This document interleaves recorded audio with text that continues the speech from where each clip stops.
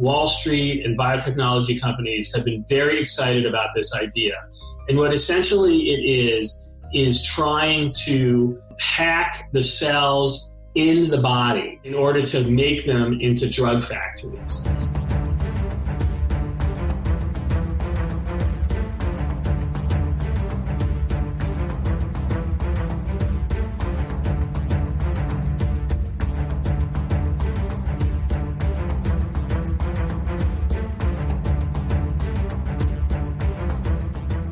Welcome to the Daily Wrap-Up, a concise show dedicated to bringing you the most relevant independent news as we see it from the last 24 hours. Thursday, May 11th, 2023. Thank you for joining me today. For all those that have stayed out late, at least for T-Lav. It's a late start for us today, but there was a lot to get to, a lot to try to include. And I'm going to try to, this is going to be a long show for those that are looking for that. You'll be excited. For those that, there'll be clips. Don't worry. It'll probably be a very long show. But this is going to be an important one in regard to a lot of topics that we've been covering in kind of the social psychological operation realm, like the transgender discussion. And as for those that are new to this channel, you'll see my discussion in this, and that's not probably what you think. It's just very quickly. The point being is this is a topic that is being used against everybody, including the trans community. And it is not what it appears to be. And that's very obvious that this is wildly politicized, but that does not mean that that every trans person is trying to sexualize your children or any number of overlaps that we're seeing. And usually it comes from the ridiculous two-party paradigm. But it's important to understand that there are real obvious risks in all of this, both to your children because of the agenda, not necessarily just any trans person, but because, and as well as the way it's been politicized in an international way that is pushing these kind of ideas on your children and adolescents for that matter around the world in a guise of equality and education. And it is probably one of the hardest things I have to go over. It really does just kind of make my skin crawl. And we recently went over one from the UN. Well, the WHO just followed up with their own version. And it is basically the same concept. And I'm going to get into what I think this is really about. And we're going to go over that and how that topic overlaps with the transgender concept, not because, again, any transgender person should be suspect. Really, the point is anybody is capable of being that kind of person, of being a bad person, of being a sexual predator. Anybody's capable of that. Well, let's put it this way. I don't mean that every person on the street could potentially be that or decide to. My point being is that you could, trying to make it sound clear, to make it clear. The point being is that anybody, from your knowledge, but when you don't know anybody, could be that kind of person. I guess this makes sense. My point being is that not every single person I think is even capable of that, but ultimately that it is a risk that is always there. My point ultimately, to make it super clumsy, is about not just a trans person, right? It could be a straight person. It could be a gay person. Anybody out there could eventually be that. And that's something that is not really discussed. That it seems to be hyper-focused on certain kinds of, the non-normal person. And this is, again, all of this ties back to the two-party paradigm. My opinion would be that the average person is at the very least, whether, like in this, from my standpoint, that I feel that I have, I'm a Christian and I have I have certain beliefs that I feel strongly about, but I can maintain both of those in the context of, I feel a certain way, but it's their choice and they can do what they want with their body. And of course, if that begins to overlap with a child or my children, there's a big problem right there, regardless of whether where all this goes. And the problem is that it gets so mired in outrage and victimhood, and ultimately the real problem gets missed. And that's what I think is by design. We're going to actually start off today with a discussion of the border that I had recorded with Derek Bros yesterday, and talk about a few things and play that clip right out of the gate, because I do think it's important to see what's going on there. Derek being very close, going back and forth between Texas and Mexico to talk about his perspective there, which I think is probably what you'll want to hear if you care about the truth, as opposed to the partisan extreme sides.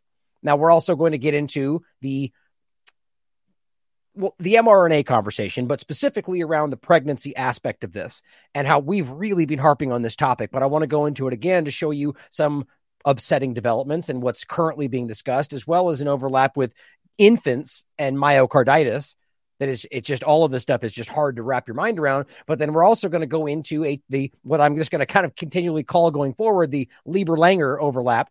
So in case I have new information, I have to layer it all in the title, just Lieber-Langer, so you know what I'm talking about. But ultimately, this ties into the bigger picture of the nanotechnology, where all this seems to be going, and how it does very clearly tie in to this like middle step in all of it, that is these COVID-19 injection. And I had a really great interview today with Destiny Resendez from Twitter, and that'll be going up tomorrow. But a lot of this kind of opened my mind in the conversation that I had with her today. And we're also going to talk about climate change, the Great Reset, and how right now we're seeing things that are exposing that agenda, and how it all seems to be guiding us in the same direction from every angle we look at, every agenda, which should tell you something. But let's start today with the border conversation. Again, I had a really great conversation with Derek on the Conscious Resistance yesterday about the Charles Lieber connection.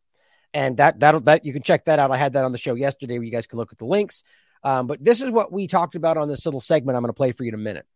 And, technically I should have, I guess, pretended that we did it live, but I have a different code on, so it's not going to work.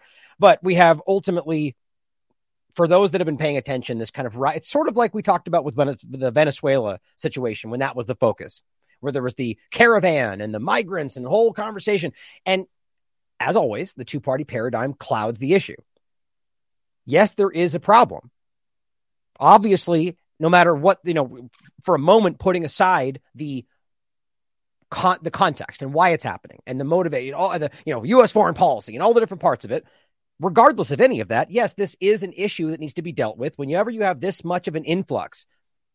Regardless of what, it could be all children for that matter. The point is, you have that many people all coming through. It's going to cause a problem, even maybe just infrastructure wise. But then, of course, you have grown men and women and families. And all of a sudden, then there's other risks. There's crime. There's sexual abuse. There's all sorts of things that happen. And that's not because they're coming from a certain area or because they have a certain skin color. It is just because that's what tends to happen when a lot of human beings end up in this kind of situation. So the reason I'm saying that is because it shouldn't be dismissed that these places like Texas, for example, are dealing with a problem. And it's not meant to diminish the people or their plight, but that is something that is a problematic situation. Now, that being said, we very clearly have to acknowledge the fact that let's be very honest about this. And I think we like that on this show. This is not about fighting for a better life. Now, maybe some of these people genuinely feel that way, and that's up to them. Because I'm not going to say that there's not things that they might want to achieve in this country that they might not be able to achieve elsewhere. But at the end of the day, most of these people are very aware of two things right now. One, that the illusion that most Americans tell themselves about the bastion of freedom that we once thought this country was, it's not what it is today. And that's whether we're talking COVID-19 or wherever else it seems to go. That's not an unknown thing around the world. And the same reason that we know that about Canada or we know that about Germany right now. It's the same thing. But on top of that, or secondarily, U.S. foreign policy plays an obvious role in this that does not get discussed. Now, maybe you'll hear that from the left at certain moments when they want to make it out to be something, only when it applies in a certain political agenda. Otherwise, that's not something we're going to talk about because Democrats are equally involved with our disgusting foreign policy as the Republicans. But we have to realize that what's going on in South America, in every single country that you can point at, including Mexico, by the way, which I'm not implying that South America, but from the United States down, you can very clearly see continuous meddling, influence, manipulation, agendas, psyops, actual intelligence operations. I mean, this goes back as far as you want to look. And then, of course, we can talk about, the actual actions on the ground, like Venezuela, sanctions, starving people to death, or, actual military operations, which we don't like to talk about. All of this drives migration. And of course, we could also talk about the larger picture elsewhere in the world where you have actual bombings taking place, which then we pretend these people are fleeing they are fleeing from your destructive foreign policy. And same point down here. Now, all of that needs to be factored in. If you will not bring up U.S. foreign policy in this conversation, you're not being honest about it. Then on top of that, though, we have to consider a couple different points. Knowing that is largely what's happening, could this not be abused? Right? Could people be planted? Of course that's possible. Could the United States do that? Could the United States government do this again? And could this be an agenda against the American people? Or maybe an agenda to take action against Mexico? I've been telling you there's a building regime change effort there. Now, however you want to look at it, all that's possible. But the bigger thing to realize is that there is always a system in place in the border. It's always been there through Obama, to Trump, to the current administration, where there is a process. And yes, there are people that try to illegally cross the border, and those people are breaking the law. So regardless of what kind of mental, moral stance you're taking, it's the same as pretending like somehow you want to remove the Second Amendment. You could argue that you feel that way, but in one side, we're talking about a constitutional right, but over here, it's still a law. So just because you don't like it doesn't mean you just get to pretend it's not there. So if somebody breaks the law, they're breaking the law, period. That's a crime. But these people that are going through the process and then still kind of being broad stroke called illegals by a lot of people, that's just disgusting. Because you're treating these people like, and this is the concept of dehumanization. And it's the same reason you see people bouncing these people around like ping pong balls, where it's going, oh, I'm going to send them to Martha's Vineyard and make a big point about it. We don't want them in our area. These are human beings. And it's just disgusting that anybody pretends like that doesn't matter because you somehow think they're taking your jobs or whatever the argument is. It's really ridiculous how at one point we used to praise the fact that people want, even still, think about how broken it is to say they're fleeing to come for a better life, except we don't want you here. It's like, it just doesn't even make sense. You can't argue that it's all because we're the best and then simultaneously, as well as the main point that this country used to pride itself on, the idea that you give us your huddled masses and all that argument. The point we should really realize is that it's all a bunch of political arguments and nonsense. They don't care about any of it. They never have, and they never do. They don't care about you. They don't care about them. They care about an agenda. They care about their political stance and their clout. Now, all that being said, Derek has a very clear understanding of the situation because he lives and straddles that border because of living in Texas as well as in Mexico. So here, he wrote a couple of things, and I'll play the clip. I understand the desire to use this tech to track people coming into the country, but this kind of tech will be used on Americans. And of course, at some points, we seem to kind of all know that. Or I think we all always do. But at certain points, the political fervor becomes so loud that people just don't ultimately see the real picture. Because you hear all those screaming partisan names on Twitter with lots of followers, and they just you get pulled into it. Oh my God, they're doing this. And look, that person got raped. And oh my God, this story over here. And they're all these plucked out stories that certainly matter.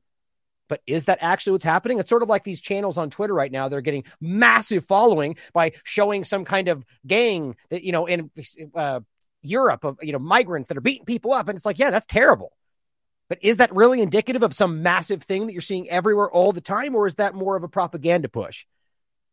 And on top of that, does that mean every single person that's in that situation should be critical? Because that's how this works. You end up dehumanizing and attacking from a political stance anybody that you think is that. Oh, how'd you know they were illegals? Oh, you could just tell. Yeah, we've heard that. That's the kind of disgusting mentality you get from people parading themselves around as fighting for this country.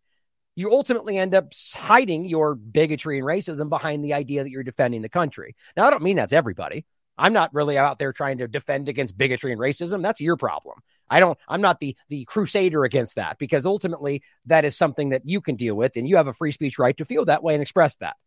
But nonetheless, there are actually people doing that. My opinion, though, I think most people are in the middle.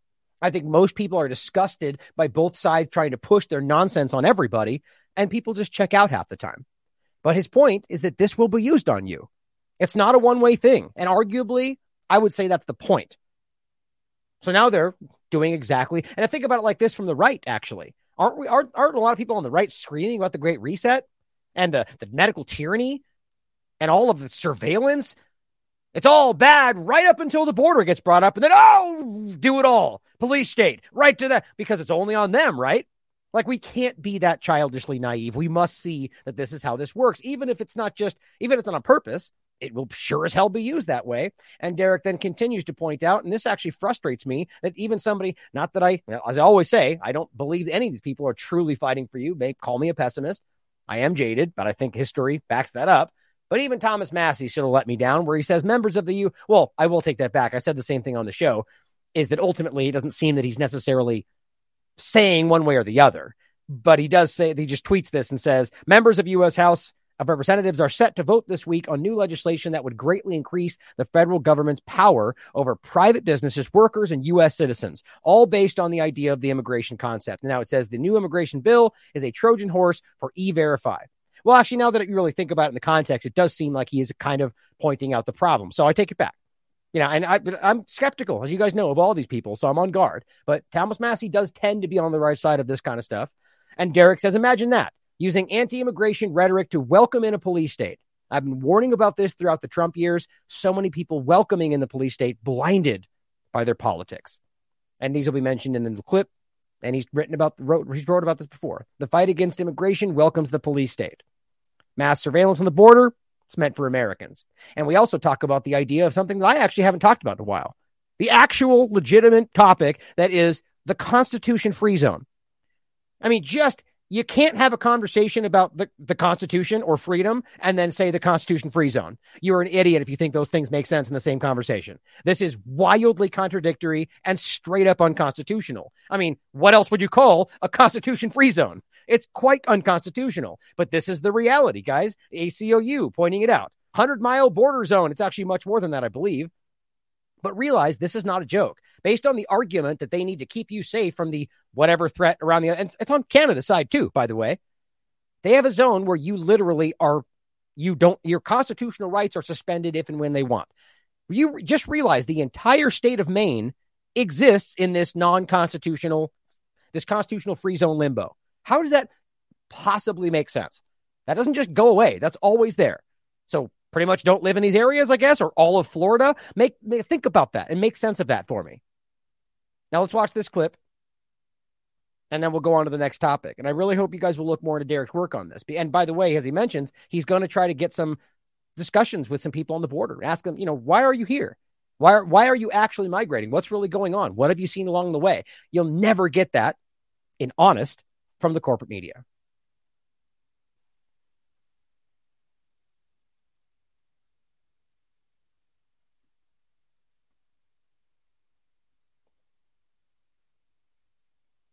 All right, so let's talk with Derek Brose from the Conscious Resistance and the Last American Vagabond, who is down on the border going back and forth, actually, between Texas and Mexico. And I thought it'd be very relevant to bring him into this conversation and see what his take is on what's going on in regard to the border and immigration. So what's going on, Derek? How are you?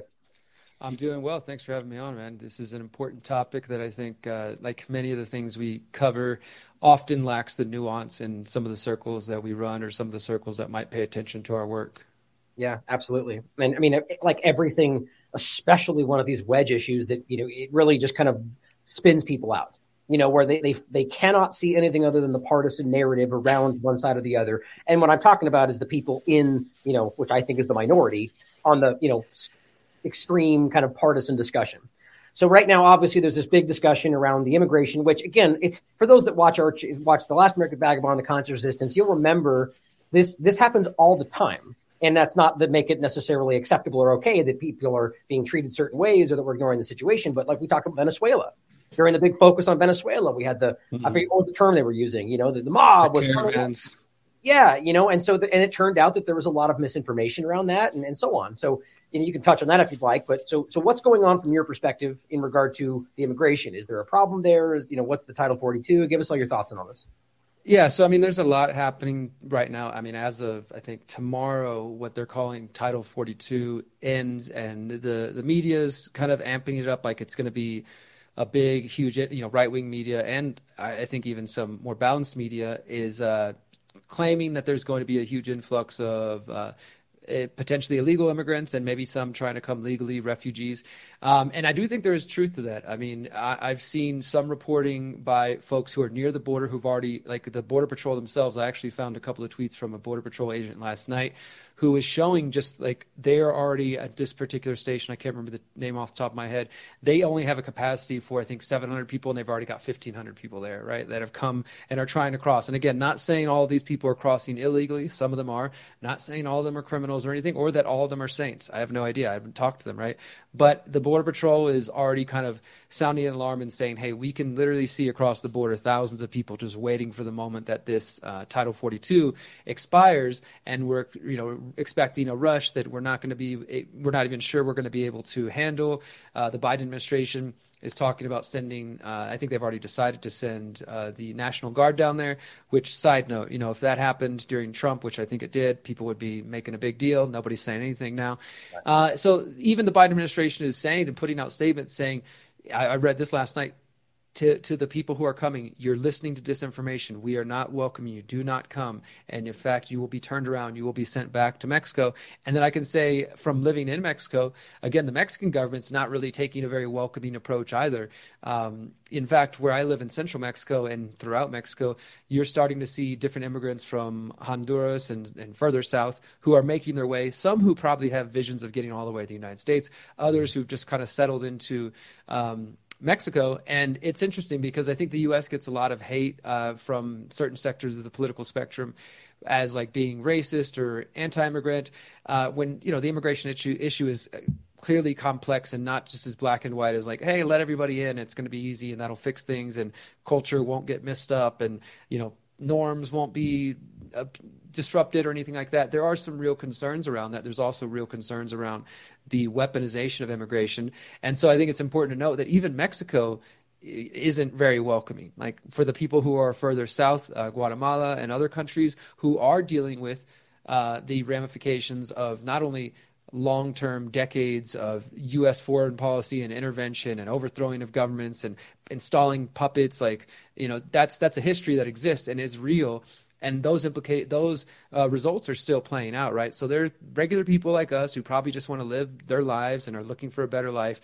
And they've been told, or they believe, based on what Democratic politicians have said, that they can make it to the U.S. That's clearly not the case anymore. Maybe it was to some degree. And, you know, you could look at different examples. But I think even the so-called left and the Democrats are recognizing that an open border policy, if that's what you want to call it, isn't really the answer, because you now have incidents where the migrants that do make it to Texas, well, then the Texas governor is shipping them to Chicago and shipping them elsewhere, which, you know, on just like a human rights, human being level outside of politics, really doesn't feel good, because it's just political games, right? This guy's using these human beings against this other guy. It's like, oh, we're going to ship them to a progressive city. See how they like that? Want the vineyard and make a, you know, these are human beings. It's just like they're trying to make political statements, and I think that does suck, right? So I hope that our audiences aren't the kind of people that get caught up in that stuff.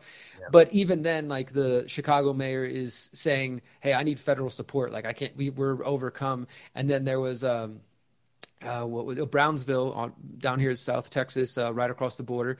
They have now, I think, declared a state of emergency, if I remember correctly from last night, saying that basically they've already got 1,000 migrants sleeping in the streets because their shelter. They said that their shelters can only hold a certain amount, and so there's people sleeping around and outside the shelters who can't get in. And then there's other parts of town where people are just, you know, they've clearly been flooded with an influx of migrants who, right or wrong, believed that they were going to be welcomed into the U.S. And even the Biden administration is not really saying that that's the case. They're saying, like, we're going to send you back.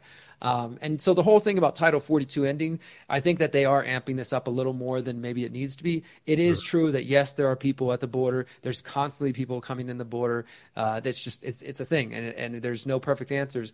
But Title 42 relates to the COVID measures that Trump put in place. And so since the Biden administration has now declared the emergency over, that effectively ends the immigration measures. You guys might remember back in 2020 when Trump started restricting immigration from China and elsewhere. And then also up until just, I think, tomorrow, unvaccinated foreigners haven't been allowed to the United States for going on 2.5, 3 years now. So that's what's coming to an end. And as part of that, those restrictions, those like more kind of COVID immigration restrictions are being lifted. So we're not going to anything new. We're going back to what it was prior to COVID. And I think that's an important point for people to make, because I think some people are interpreting this as like Biden's doing something new because he wants to flood the U.S. with immigrants. But it's really just going back to where things already were. And neither of us are here supporting either side, really, the Biden or Trump. You know, it's just the reality here. And what's interesting is it's of course, this is always how this works. That we talked about, there was like the trans Second Amendment kind of overlap, where suddenly you've got Republicans who are trying to maintain, without saying it, a COVID measure that stops people because of COVID-19, which if that was put to the point, they would argue a very different story, because a lot of their supporters don't even believe in this stuff. So it's very interesting. But of course, they're arguing it from an immigration standpoint. But your point is, and if people want to look this up, it does stem to the idea of a public health measure. So whether or not you think it ends with the end of the emergency, the point is, where's the justifiable measure to stop people on a public health measure? And also, what people don't realize is that 42, as far as I can tell, it really just gives the government the ability to kind of broad stroke, like no process. We're just going to turn you back with no process, which isn't what we're supposed to believe in. Give us your huddled masses, your poor. Like, that's what we pretend we're all about. And, what's interesting is that we also say simultaneously, they all coming here for a better life, but no, you can't come in. It's like, there's just so much contradictory information here. And as always, it's a partisan game playing this back and forth, and it's usually somewhere in the middle. So, I would also point out, though, again, politics aside, it's obviously a hard thing to deal with, and arguably possibly even an emergency level situation when you've got tens of thousands of people flooding into a city that can't manage that. There's going to be more crime. I mean, this is not a racial issue. That's just a reality of whatever kind of people flood into an area, So go ahead. If people are coming in and they, even the most kind-hearted person who has probably already been through weeks of rough travel, they finally arrive to the U.S., they're getting shipped around, and somebody buses them to a random city. Somebody who has an entrepreneurial spirit might try to do the best they can. But if you literally came from thousands of miles away, probably have no contacts in the United States, especially not to the random place that they're dropping you in. There are some people who eventually, they get hungry and they might need to go, steal something to try to make some money. I'm not condoning anything. I'm just saying when people are put through very difficult and harsh circumstances, that often is what pushes people to commit crimes and to, just to try to survive. So again, not condoning or anything like that, but these are not perfect situations. And I'll just mention one other thing is that to tie into the immigration thing, the Title 42, there's a bill that I tweeted about yesterday that I don't think is getting enough attention right now. And I actually, myself just learned about it. Let's finish with that, if you don't mind, because that's the important part of this. I think that you and I really just always harping about is how any of this stuff, whether justified or not, very clearly segues into the police state, the technocracy discussion. But before we get to that, why do you think this is happening from your perspective? I know that you even just mentioned, well, I'll let you say that what your upcoming work may be, if you want to mention that, but ultimately that, there's a lot of obvious overlap with aggressive U.S. foreign policy that is driving people from their homes, not like that they're fleeing for a better life, but rather that they have no choice and they come here and then they get shipped around and acted like they're nothing. And so it's not really about freedom or any of that in some people's minds or in some of these cases. So why do you think this is even happening? We've heard a lot of the narrative. So I mentioned earlier about the historical intervention. You can go not even just the Central America, Mexico, Guatemala, but you can go all the way down to South America, of course. Look up Operation Condor, Henry Kissinger, the Argentina, Brazil, all the different nations that they influenced elections. And again, there are people living alive today whose families were killed by death squads that operated under Pinochet, who was installed by the U.S. government. That's just one example, right? So people who still, you can't even really talk about it that loud. It's kind of like a national embarrassment or sort of let's not even talk about it, that it's still too early, I guess, for some of the generations, even though it's been decades and decades. So there's things like that, which obviously could cause somebody to say, hey, maybe I don't want to live here anymore. I think I might go, further north.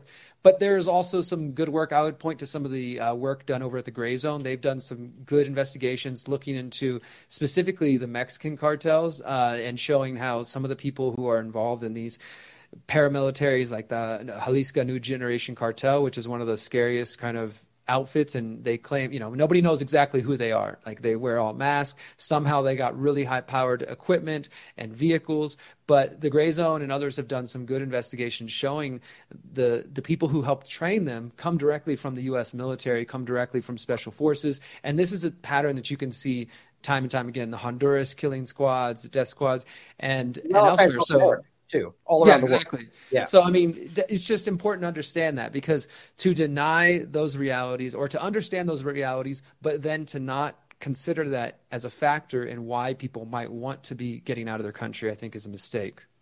Yeah, no, I agree. And to what you were mentioning, I am going to be traveling back north in the next couple of weeks. I drive between central Mexico and Houston fairly often and cross the border, obviously. So if this situation's still going on, whenever I'm making my trip, I'm going to see if we can maybe take a route that will take us near one of these camps or just near a border where we can see, hey, here's a bunch of people, but not to just kind of film from a distance and make assumptions. But I would like to go interview. There's been very few people that I can think of in the independent media who've covered this topic, who've actually talked to any single person who was a migrant or an illegal immigrant, whatever, refugee, whatever name you want to give them. And that's what I would like to do, is to really just hey, why are you here? Where are you from? What's your name? What are you in pursuit of? And is it really hey, I'm a single father and I got family back at home and I need to make money for my kids? Or is it like, hey, I was told that if I came here, I'd be taken care of, and apparently that's not the case, right? And maybe even communicate like that. Hey, Americans would love to welcome you. There's a process to it. Our government's all screwed up. We're sorry you're having to deal with this. To me, it's sometimes important to just get past all that partisan crap and just talk to people as a human being. Absolutely, man. And I definitely think that what you said, the latter part of what you said, that's part of it. Has to be. There's some level of people that are just being convinced incorrectly that is the case. And that's arguably a right perception of what the left is saying, which is not even truly what some of them are saying. Like, you get this kind of spin out of the two-party paradigm where just nothing is real anymore, and so it's very hard to see. And one last point I would say before we finish with the kind of police state part of it is that you have a lot of people that are just kind of naming any immigrant illegal. And what's reality is that, yes, there's plenty of people that illegally cross the border. And whatever your opinion on that is, there's a law that's in place and that's illegal. So that should be dealt with as a crime, regardless of any other context. But on top of it, though, you do have a lot of people that are actually going through the border. And because they disagree with what they perceive as Biden's policies, then everyone just by default is illegal. And I think that it's the whole point. If you dehumanize people, then it becomes much easier to cast them aside, to treat them like the problem you want them to be framed as opposed to just human beings that are being used as a pawn in all of this. And it's an obvious but a point worth repeating that throughout our not too distant history, groups of people have become othered. They're the other. They're not one of us. They're other, and that can lead to very dangerous places. Like, for example, whatever your opinion of the border situation, I think most people could objectively, if they're capable of being objective, look at the situation we saw during the Trump years, and which is worth pointing out does continue into the Biden era. There's just no outrage about it as far as the children in cages and the parents and the people being separated. Like, that stuff continues, and I don't think that there's any parent who could look at that situation and say, this is a good situation. Like, this is working out. Like, whatever you think, whether these people should be here, came here illegally, et cetera, nobody is going to look at a situation and think that the U.S. government separating a parent from a child is going to lead to anywhere good. And I think anybody logical can agree with that. I would say the bigger point for me politically is the obvious reality of how none of them care about either side of it. If they can clearly care one day and then not care the next, then it's really political. And that's the grossest part of all of it, is that they're using these people, like we just said. It's all political games, and that it makes it very difficult to see it any other way. We just got to stand back and realize that these are human beings that are suffering. They're trying to make the best of the situation. And you have politicians out there flipping them in the air like coins, trying to make this land a certain way. And it's really hard to watch, But let's finish with this part of it, because I think this is one of the most relevant parts of kind of where this goes, that regardless of the reality of the situation or not, that you wrote here. Here's Thomas Massey, of all people. Members of the U.S. House of Representatives are set to vote this week on new legislation that would greatly increase the federal government's power over private businesses, workers, and U.S. citizens. Well, I will actually say that it doesn't. I agree. So give me your thoughts on this. Yeah, and so you can see there's a couple of reports that I did back during the Trump years. The fight against immigration welcomes a police state. Mass surveillance on the border is meant for Americans. And I encourage people to go back and look at them. I think that they're relevant to everything that's happening now. And I did a few others there where, in the course of my travels crossing the border, trying to show people that, back in the day, the Border Patrol literally only existed at the border. But then 9/11 came along, and then we get this supposed Constitution-free zone, and they were allowed to go out 10 miles. And then I think now the Constitution-free zone is actually 50 miles around the entire United States. So this isn't just Mexico. The U.S.-Canada border also has a Constitution-free zone. And what that means is you'll be 30, 40, 50 miles away from the border, but there'll be a Border Patrol checkpoint just set up right there. And it's 100 miles. See, it's in the 100 miles now. It's expanded since 9/11.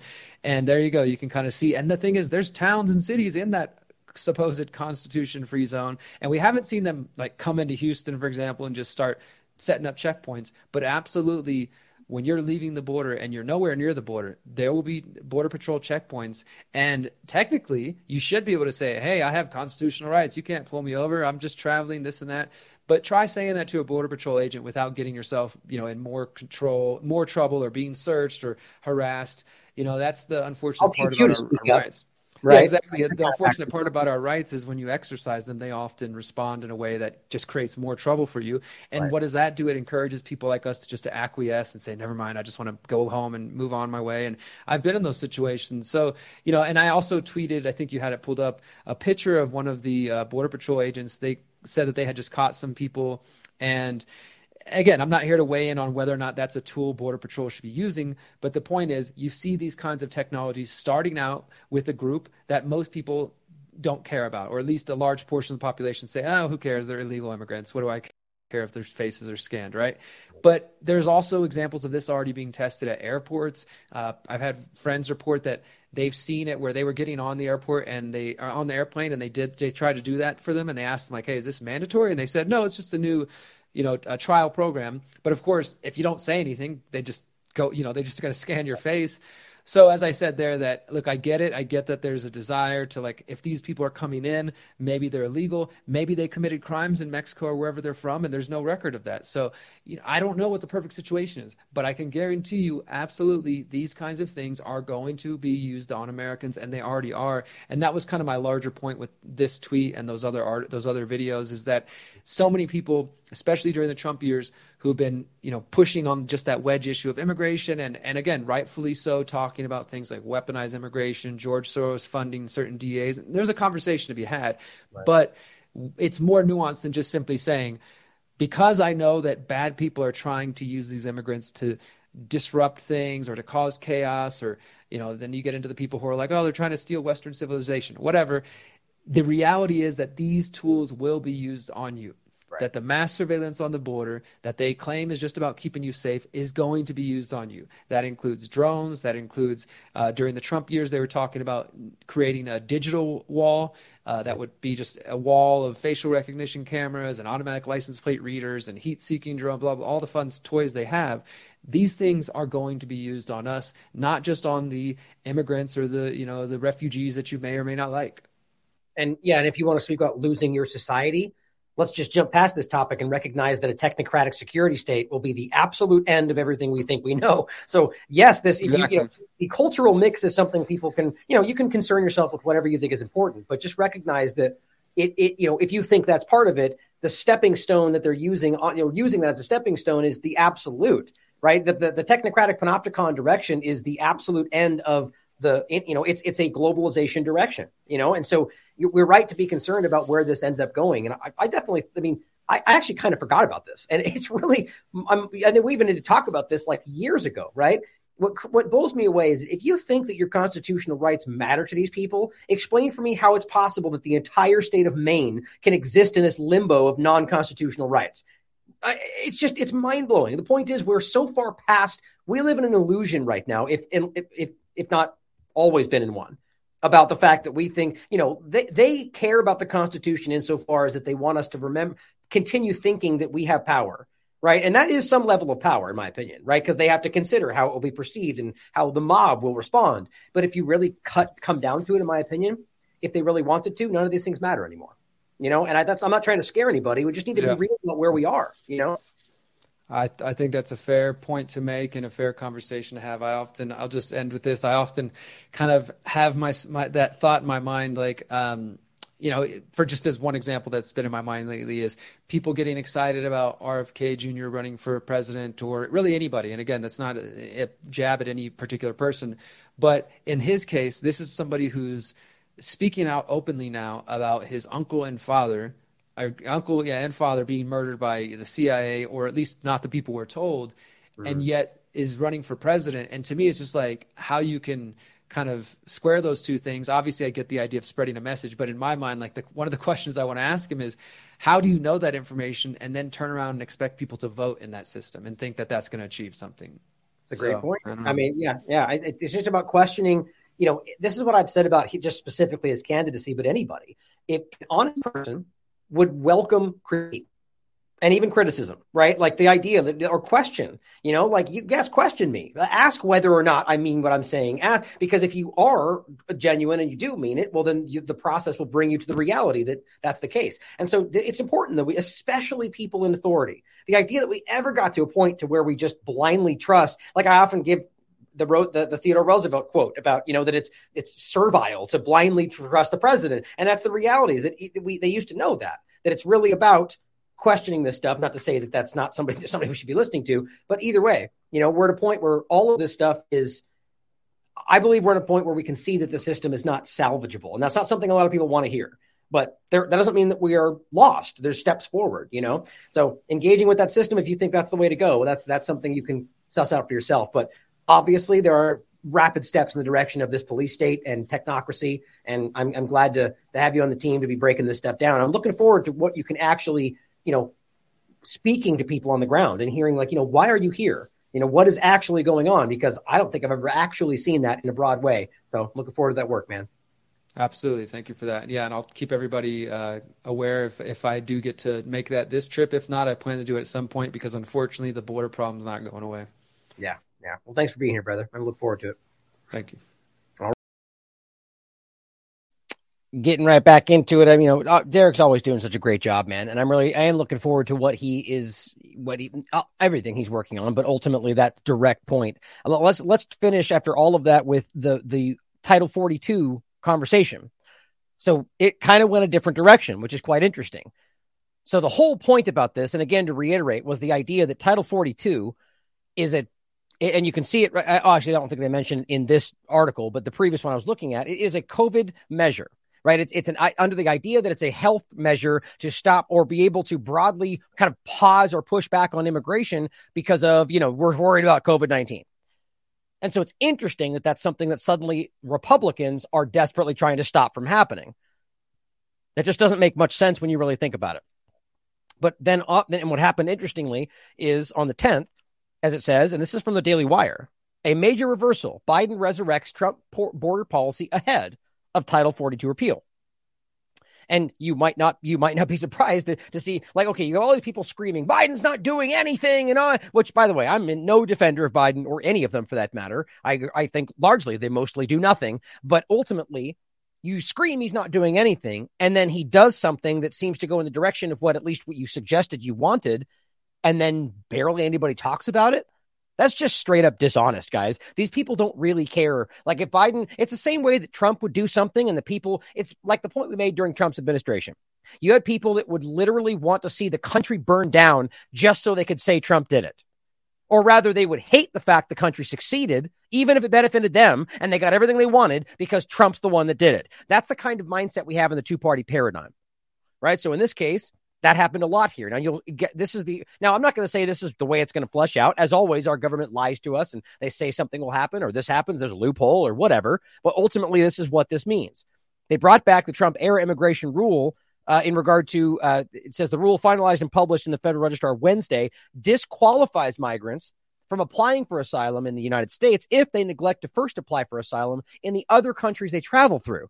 Which that makes sense to me in the concept of, if they make it all the way here and they haven't applied elsewhere, then they will be turned back. So it's kind of like a middle ground between 42 and just a non-COVID era time frame. So that's very interesting. My point, though, is that this is something that is being played politically from all sides.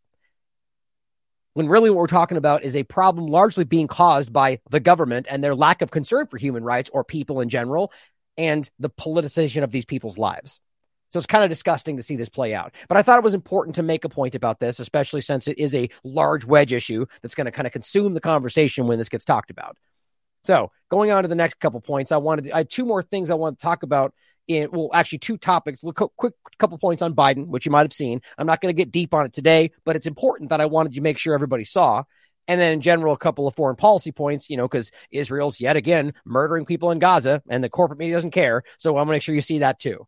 But Kanoa the Great broke this down, and I'll just go and include this. You can read it. You can watch it for yourself. But this is really important. Now, this, as far as I can tell, this is the beginning of this. I want to say panel for some reason. I can't remember the committee. And they're going to be investigating the Biden family. And I think it's really important. One of the main points he makes is that the Biden family does not have there's no business, right? Their business is politics and making money through that in very surreptitious ways. But I will make the point to argue that I'd be willing to bet, and I can see many of them, and I can prove to you that everyone in that very room right there is doing the same thing. That's my opinion. But the same thing with Donald Trump and his family. We have very clear evidence of that. However, the difference is that Trump's family has, as he mentions, has a very clear business model. So it's easier to hide that, as I would take it. But ultimately, that the real point is, and it's not that we should not care about one or the other because the other person does it. It matters that Biden's family is breaking the law. It matters that his son is very clearly involved. The laptop story that got suppressed, the laundering money, and the human trafficking, by the way, that's happening in Ukraine. That matters. But it also should matter Obama's family or George Bush's family or Donald Trump's family and all the same stuff we've seen throughout the years. But the problem is that's not really how it goes. But that doesn't make it not important that this goes through just because some partisan people will only care about this one thing. It still matters, right? So watch this, listen to it as the committee goes forward. We will follow what they find because they're going to continue to investigate. But it seems pretty obvious that there is a lot of evidence that just like the laptop conversation. I mean, how ridiculous is it that that got shut down? They dismissed it. Most of the media denied it. And then it literally gets proven by more of the corporate media and they still pretend like it's fake. And then even more so, we have people, Hunter, literally, I forget how it went. There was some kind of a discussion where he sued them or something. This is not the most important topic to me in the context of the overlap of the family. The point being is that the criminal activity of the laptop and how that connects, we've already talked about that.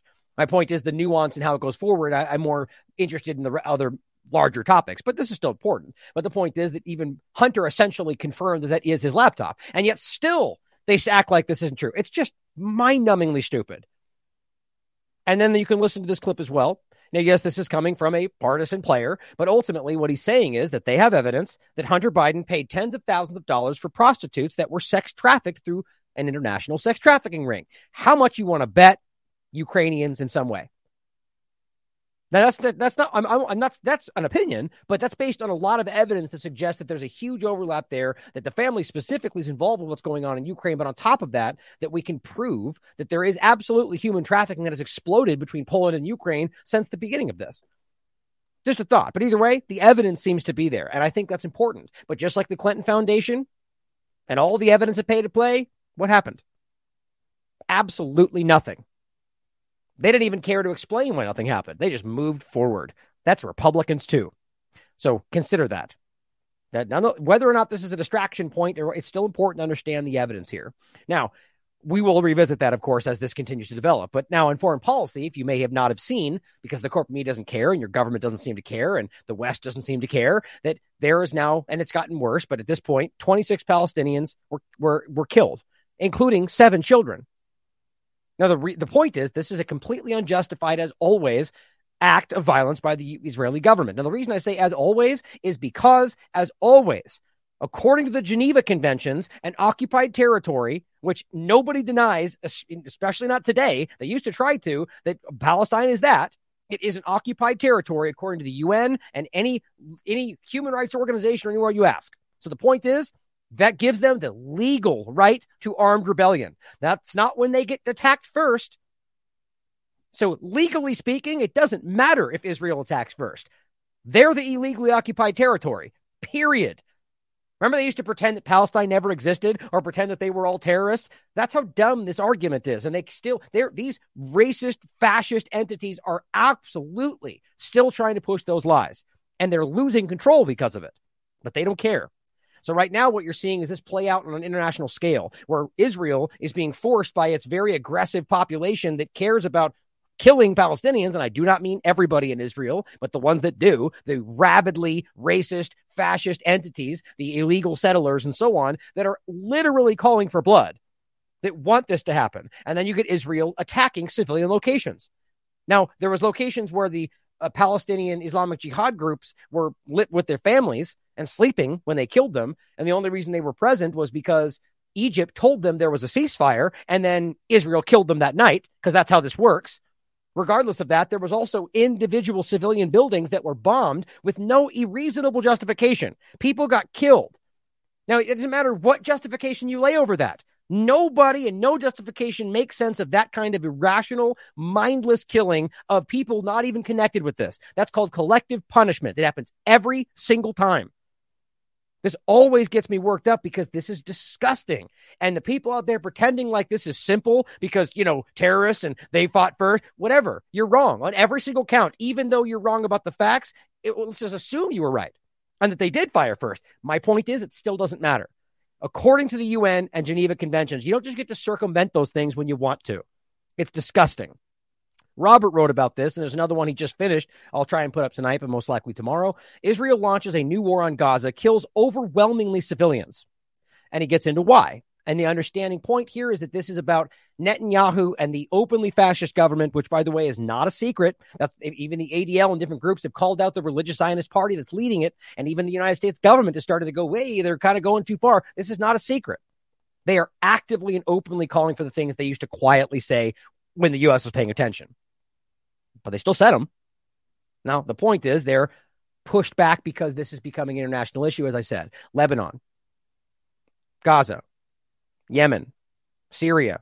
All these groups are working together at this point and saying, look, if you push back, if you keep doing this, this is going to be a collective effort. And the Israeli government's made it clear that they do not have the ability at this point to collectively do this, even with Gaza specifically. You read it for yourself. The evidence is clear.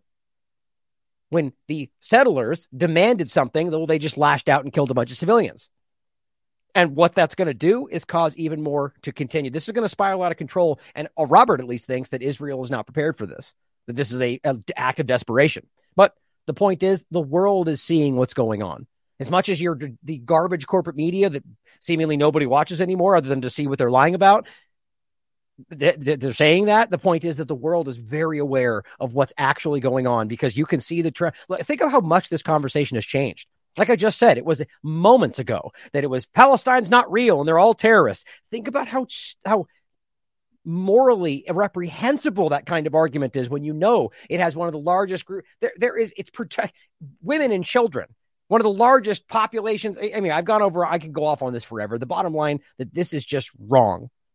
And we all know it, including all of the ridiculous propagandists online. They're trying to shout down the articles and say, you don't understand because here's a Times of Israel article that says you're lying. It's just these people and we see through them. But Times of Gaza, which you should follow, points out the aggression in Gaza continues. 30 Palestinians now dead, 93 injured. But, you won't hear about this on the corporate media news because they care about human life, apparently. But let's get into the transgender conversation. Now, this is a really important one for me because this does stem to a lot of the same conversations. And as I said before, this is not about demonizing every transgender person. Now, I have my personal opinions about what's really going on there. But ultimately, what it does come down to is individual people's rights to do what they want with their own body. Now, obviously, when you talk about children, that doesn't apply. Just like they can't drink alcohol or smoke a cigarette or join the military, drive a car. Let's not pretend like they can rationally make decisions about life-altering transgender surgeries or getting dangerous gene therapy injections. Apparently, the only two things they're allowed to understand and consent to when they're 4, 5, 6, 7, 8, 9, 10, not real. That's ridiculous, and it's propaganda and politics. But the point is, this is being used for very nefarious reasons. I've talked about lots of different overlaps. The transhumanist agenda. We've talked about legitimately the core beginning of this, the concept, the person who coined the term transvestite. You can tie back a lot of weird sexual deviancy to these very same. That doesn't guarantee that the entire thing is tied to that, but it does show you that its core, it stems to things that are not what we expect. And you can realize that the idea of essentially convincing children at an age when they're impressionable that they are something they're not, or even just the simple idea that you're having a conversation about sexuality with a child, how that ever became normal is beyond me. Like, really think about this for a second. Now, even before we even get into the UN, the WHO, because they always talk about it from a guise of what they're, trying to make things equitable and safe for everybody. Okay, put that aside. It's ridiculous in and of itself, but let's just take the concept of what we're being told that a teacher, let's say, or anybody people can talk to a 5-year-old, a 6-year-old that says, hey, I think I'm a girl. I think I'm a boy. Okay. So you acknowledge, you talk to them about it, and then you go, well, let's put you on some kind of gender change. Well, what is that exactly? That's about sexuality, right? We're literally talking about sex and gender. Okay, so why is anybody having a conversation about is it even remotely ties to sexual discussion with a child? That is the simplest point to possibly make. There's obvious an overlap with sexuality. If you're talking about gender and sex, the inherent point is about sexuality. So why they're having these conversations with children and not discussing through parents, or the idea that parents should be relaying information to their children, or anybody else should ever be crossing that line, is so far outside the bounds. And yet Right now, what we're seeing is this international push, and we're going to get into even some places where that comes from, very clearly over pressuring large institutions and from there pressuring individuals and teachers and authority to push this on people to the point to where they feel uncomfortable even bringing it up. And now we've gotten so far out of control to where basic biological truths are being completely, I mean, it's just like with the climate change agenda, when you really think about it, basic facts being completely circumvented by the narrative and misinformation, which is funny because that's what they like to pretend that we're doing. We're overwhelmed with misinformation. Well, it's actually true, just not in the way they're saying it.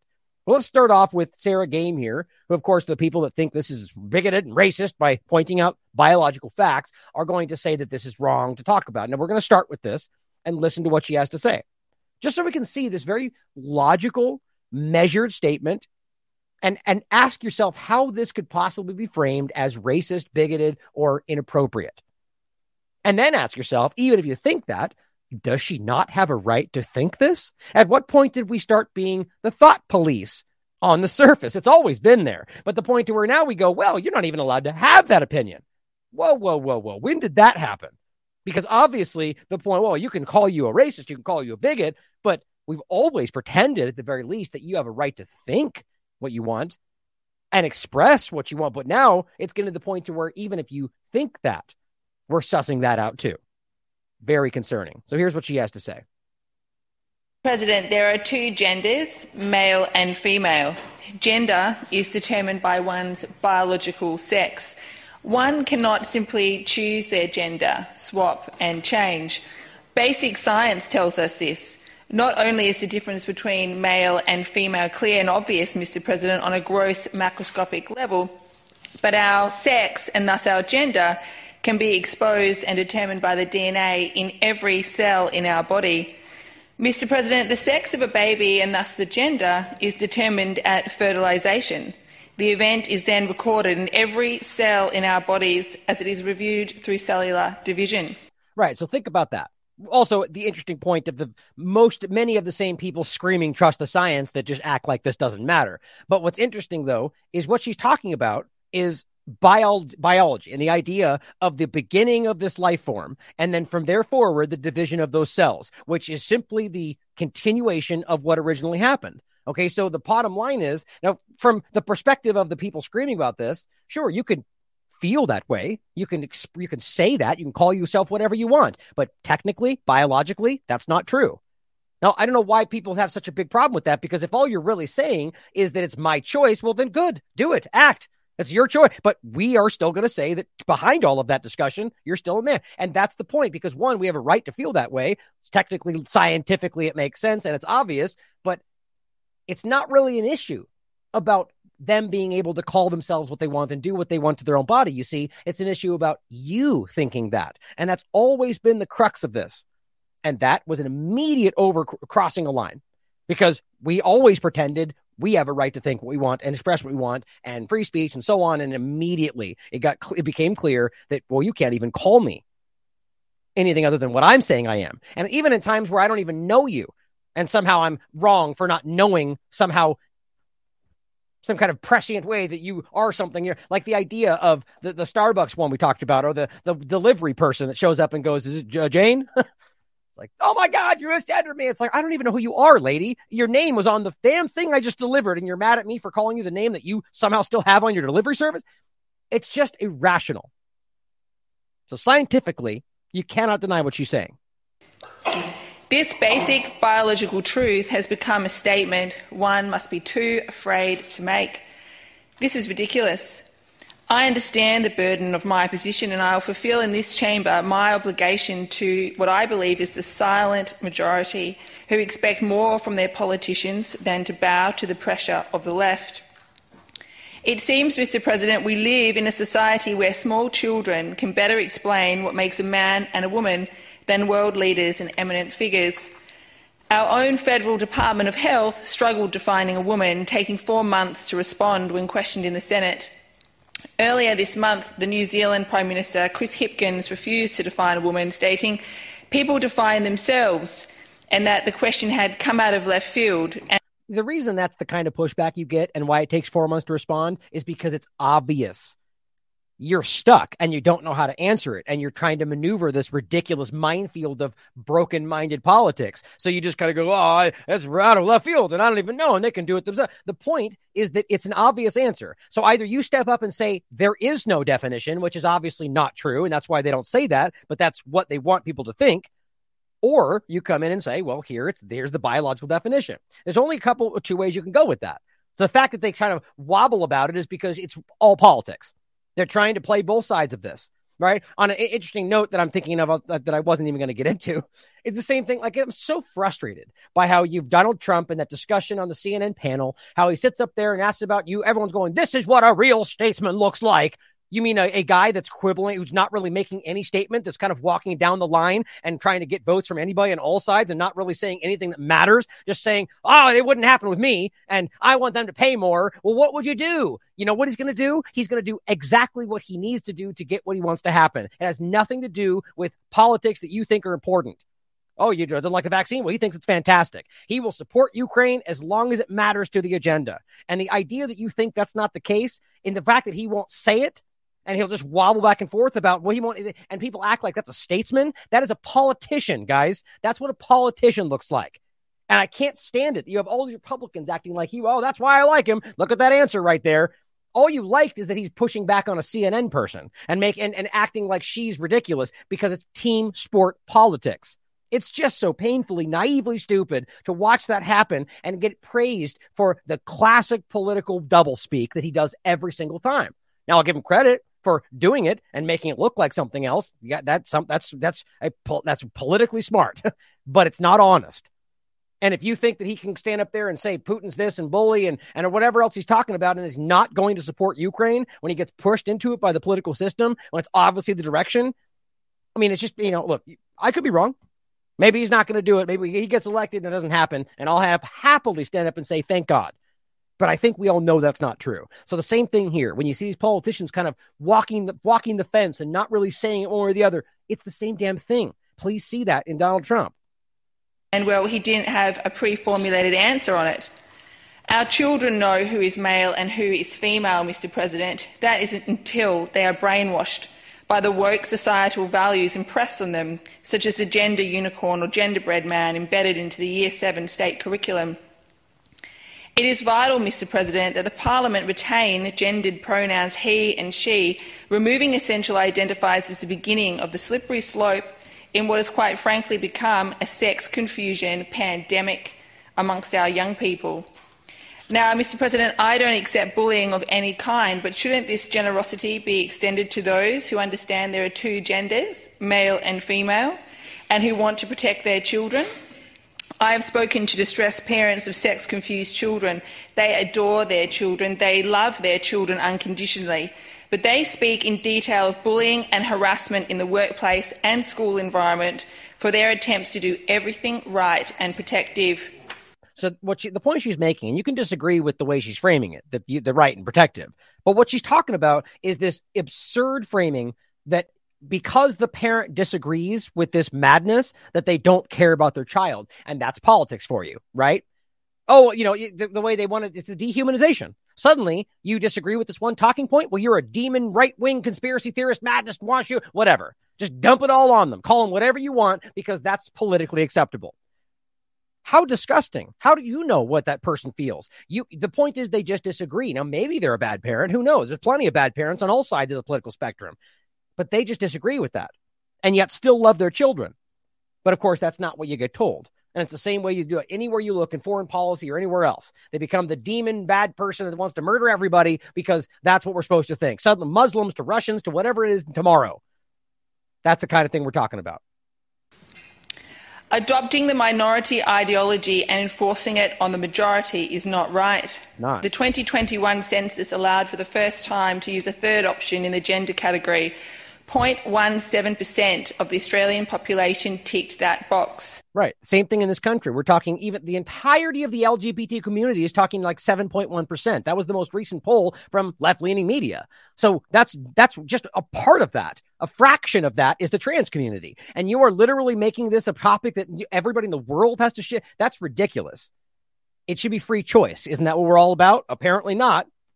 And we should have known that by now, that that's the reality, that it's always a guise, just like we talked about with the Constitution and the border-free zones or Constitution-free zones and so on. You make exceptions to the rule, not rules for the exception. Mr. President, school principals are too afraid to speak out for fear of persecution and job loss. Instead of protecting society, representing and advocating for our community, politicians are often making the matters worse.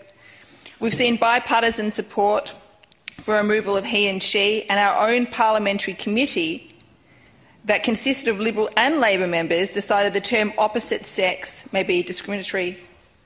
The Parliament is wasting its time on a small percentage of people that want to dictate how we live. And that's the main point right there. Now, I remember a time, and you probably do too, when I saw a video of Newt Gingrich. I believe it was CNN he was speaking with. This was like 2016, 15, something like that. And do you remember when he was on that show? It's the first time I saw this happen, and it blew my mind, where they were pushing back on FBI statistics, right? And they were saying, well, statistically, it's safer in these areas than it's ever been. And he goes, well, that's not true. And she's like, yeah, here's the stats right here. Now, you could all day talk about stats and how that's a lie, but that's not the main point, or it could be a lie. The point is that she's saying, here are the stats. And he's going, well, no, I'm talking to people in these towns, and they tell you it's not safer. And she's like, well, wait a minute, though. We're talking about opinion versus the statistics. And he goes, well, I'll take the opinion of the people every day of the week. Aha. And there is your point. And this is, I think that's a window into what they were realizing, that there's more power in leaning into the mob, letting them dictate the situation, and then using that momentum to politically do whatever you want. Right? So it was more important politically for Newt Gingrich to go, you're right, people who think that this is happening, even though we can prove it's not, because if I say that, you'll vote for me. That's a problem. And now they're doing it with the lives of your children. It was reported recently that the Legislative Council adopted genderless standing orders in 1999, and at the same time the House of Assembly attempted this almost 10 years prior. But it can be said that motivations were different then. They were more concerned about gender equality. How can we have equality between the genders if they aren't even recognised or understood? I know the woke brigade think feelings trump fact in lawmaking, but laws based on feelings are fluid and subject to change, which is an unsound basis on which to make laws. It is. And, we should also point out that it's the same illusion of equality as anywhere else. Do they really want equality, or do they just want to flip the table? Right? Because it's very clear that regular men, especially white men, aren't treated equally. Now, I'm not trying to act like there's some persecution. I do think that exists, but that's not my point I'm trying to make. That's not even what I'm trying to get into. It's very obvious that that community treats people who are supposedly non-cisgender or whatever they call them very differently. That's not equality. It's the same thing we see with the other discussions, where suddenly, and it's not everybody, there are genuinely people of any number of minorities that want there to be equality and are fighting for such. There's also people, though, that say that and then really just want to put white people specifically under their boot so they can say, this is your turn. And we've heard that actually spoken. That's racism. So the point is, there's a lot of people like this, especially in this topic, that don't really want equality. They just want you to feel what they think they went through before. And some of them maybe did, some of them maybe didn't. The point is, it's just about flipping the script. Yet they all scream about equality. Well, for some. It's damaging to society and in particular our children. Parliament must retain fundamental, essential terminology and set an example and uphold truth in this place. Teachers must have the right and confidence to refer to their students as boys and girls. Mr. President, in 2013, discrimination based on biological sex was replaced with discrimination based on self-identified gender in the Commonwealth Sex Discrimination Act 1984. This development was a mistake because the hard-won rights of women are being lost and children are being indoctrinated with the belief that they can choose to be male or female. Tonje Javon, a filmmaker in Norway, now faces up to 3 years in prison for saying that transgender men cannot be lesbian. This is a dangerous precedent to set as punishment for stating the absolute fact. In America, the governor of Florida is before the United States District Court because he supports sex being defined according to biology on the basis the physical characteristics of men and women are enduring, stable and objective. I agree. I stand alone in this chamber today, but I know others here feel the same. Mr. President, I will in the near future be calling this motion to a vote to clarify where we all stand, what we believe in, and for public accountability. I commend this motion to the House. Well, she's obviously correct, in my opinion, based on biology and facts. But what's really crazy is that the people that speak up about this, right? The people, and look, even if you think they're wrong, they get persecuted for it. So what does that show you? How about there's an example that I'm going to probably cover very soon. Check out Taylor Hudak's coverage of this on her Twitter page, that Dr. Bhakti is right now being persecuted for what in Germany, they argue he's inciting something. And it's simply because of his comparison, as many actual Jewish people have already made, including people that were literally that lived through the Holocaust, have spoken up and said, this is worse than the Holocaust. Now, whatever your thoughts on that, who else would have a better right to say that than somebody that literally lived through it? Now, you could think they're wrong all you want, but I bet you they know better than you. Now, the point is that this is somebody, I think 2 or 3 people we've seen who have said that about the COVID-19 tyranny. Now we've seen Andrew Bridgen as well as Dr. Bhakti get persecuted for this because all they're saying is people who have lived through it have compared this to worse than that. Bridgen was even quoting a Jewish person saying that, and now they're accusing him of being a Holocaust denier and an I mean, it's absolutely ridiculous.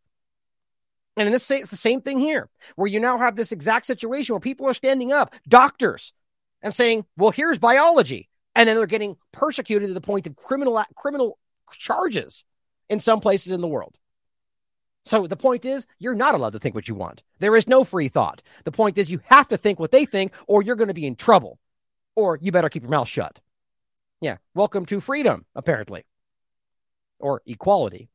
Well, the problem here is that this is something that is pushed on the idea that we are bigoted because we don't appreciate what they are, we don't respect their opinions, and all this stuff.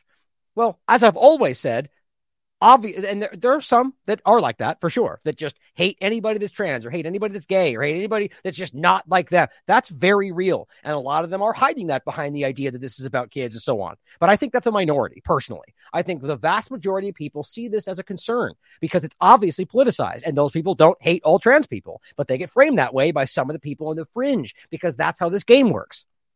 But the real point for me is that there is an inherent problem with even the basic narrative of this whole thing. For example, I hear this a lot. This is a website, believeoutloud.com. And the crux of the point here is what we believe. It says, we believe each of us is made in God's image. Well, I do too. It says beautiful and beloved, unique and whole. Interesting choice of word. We work for the day when all are treated as equals in our family and communities. Now, this is a trans website talking about the idea that they believe they're all made in God's image. Okay, well, explain something for me. If you're made in God's image, then why are you changing that? This is a bastardization of the very concept of religion, of God. Like this offends me. The idea that you're actually trying to use this to act like, well, we are made in God's image. Okay, well, we all agree. So why are you then altering that? Or are you suggesting God made a mistake? Well, that seems to undermine exactly what you're saying right here, that God doesn't make mistakes. Well, yes, but if you have to alter yourself to reach what you think that is, that's not the same thing. And I don't know why anybody can't see. I mean, the point is, I think most people can see that. That's a problem. You are contorting the idea of something that people hold sacred. This is blasphemous if you really want to break it down. Because what you're doing is deciding for yourself. And, who knows? Maybe you're right. But you're deciding based on your feelings or because some teacher or some crowd or some video convinced you that it was your choice. Well, if it's just your choice, how is that God's image? You see, it's very easy to break down the politicized side of this completely hypocritical situation. That does not mean that the average person out there that just decides to do these things to their body is not, like as I said before, I have my opinions, and I definitely think that that's not. I think that there's something wrong. That's my opinion. But I will always support their right to do that as long as these things aren't being forced on anybody other than them. Well, that they're doing it to themselves. It's the same argument of, taking drugs, let's say. People argue that you shouldn't be allowed. Well, I've always argued, regardless of what it is, it's your choice. It's your body. As long as you're not putting other people in danger, safety of your own home and so on, it's your choice. Now, here's where we get into some of the really, really, really obvious problems to this that are just being broadly ignored. And it just shows on the surface of this that it's not logical and it's not really about equality. because this is really putting people in danger for this broad idea that it should be like that equality is more important than safety. Because what we're going to talk about here is two different situations, both at YMCAs and different locations, of women who are being confronted with full male nudity. So it's a man who has not gotten any surgeries done, who just decides one day that he's a woman. So he has a full penis, okay? And he is standing in a woman's locker room where there are children present. And apparently that's unacceptable to point that out because you're a bigot racist, or whatever. Now, I just can't even wrap my mind around how anybody can honestly have that stance. Now, the point is, that's the point. It's not honest. A lot of people having this stance, it's about politics. But there are people out there that seemingly have been taken by this. How do you make sense of that? Now, even if you want to pretend it's a woman, fine, whatever. I mean, I care about that, but let's just, for the sake of conversation, say this is a woman with a big penis, okay? Are you okay with that being in front of a young little girl? And if so, why exactly? At what point did that suddenly become acceptable? I'd really love to hear you piece that out, because I guarantee you don't have a good argument for it. So here's what it says. And this is from January 14th, 2023. A California teen cried as she recalled seeing a naked man in her local YMCA, telling the city council in her San Diego suburb that she'd been traumatized by the experience with the person she described as a trans woman. Rebecca is 17 years old. It says, quote, as I was showering after my workout in a woman's locker room, she saw a naked man in the room. She immediately went back to the shower, terrified, and hid behind her flimsy excuse for a curtain until he was gone. Now, imagine this pre the trans mania. This would be a huge deal. She's traumatized. It used to matter to these same people 30 seconds ago about sexual. I mean, all of this stuff was, the whole Me Too movement and oh my God, that's a big deal. And then on a dime, it becomes you're a racist because you care about that same thing. Does it not matter that she wasn't aware that would happen, that she thought she was in a safe space? These are all the same things that these same people were saying just moments ago. And then suddenly you're the wrong person. You're the one that's being inappropriate because you feel that way. Well, aren't they the same ones saying that it's your choice and feelings matter and it's all about, well, yeah, but apparently your feelings don't matter. This is especially worried her 5-year-old sister, who goes to the same location, who ends up in that same dressing room, could be exposed to naked men that they're calling trans women. And realize what we're talking about here. Same with the next example. We're not talking about a man who's gone through surgery. We're talking about a full biological man who dresses up like a woman. Now it says, and by the way, just so we're clear, that doesn't even need to happen. According to this discussion from California, it's just what you say. That's it. Now, how do we not recognize, and I know most people do, that how do we not see how that can be abused? Right? So we can't fathom a world where a sexual predator will go, perfect. I'm just going to pretend I'm a woman. And apparently you're a bad person for saying that's possible, despite endless records of that literally happening long before trans discussion and during it. Phillips said she was reprimanded by the YMCA, who told her the trans woman had every right to be in the female changing room. So she goes in and says, there's a man naked in the dressing room, and they yell at her about it. Women's facilities may be used by anyone in California now that the state law says people must be allowed to use the facility that aligns with their gender identity. Now, how do we discern who's lying about that? Or are we pretending that's just not possible? This is just inherently everything about this is it's not logical. Phillips told the council that she was very upset by the experience. Again, before all of this, that used to be traumatized, that she was sexually traumatized. Just think about the Me Too movement overlap with what this is and try to make sense of that, how recent that was. She brought up the issue to YMCA management, and she was told that, quote, the man she saw was indeed allowed to shower wherever he pleased. So even they were calling him a man. A grown male in the shower alongside a teenage girl at your YMCA here in Sante. She said that she was actually shamed by the YMCA. They made her feel bad about herself. She was made to feel as if she had done something wrong. The indecent exposure of a male to a female minor was an inconvenience to them. I mean, how did we ever get here? And again, I guarantee you there's somebody probably even watching right now who's reporting me to every possible platform. It's crazy. Now, here is a completely separate, very similar situation because it's totally not happening anywhere, right? This is May 1st, 2023, beginning of this month. Trans woman found not guilty of indecent exposure charges after using woman's locker room. This is not the same situation, guys. Different name. The person's name is very different. Here we're talking about wherever it was. Dang it. I hate when I do that. I shouldn't even look. These are different people. This Rebecca Phillips and so on. You'll see. So here it is. This is May. A biological male who identifies as a woman, same situation too, full male, was found not guilty, get this, of 3 different counts of indecent exposure after using women's locker rooms in YMCAs in Ohio. There you go, right there. Very different place. Think about how dumb it is that it's like the exact same situation, even using YMCAs. You know why that probably is?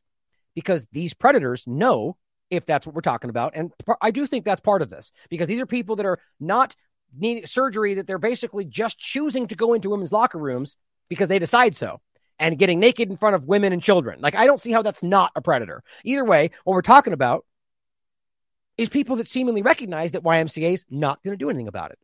So whether or not you think these people are abusing the policy, I guarantee you somebody just got wind of it. And someone's going to go, aha.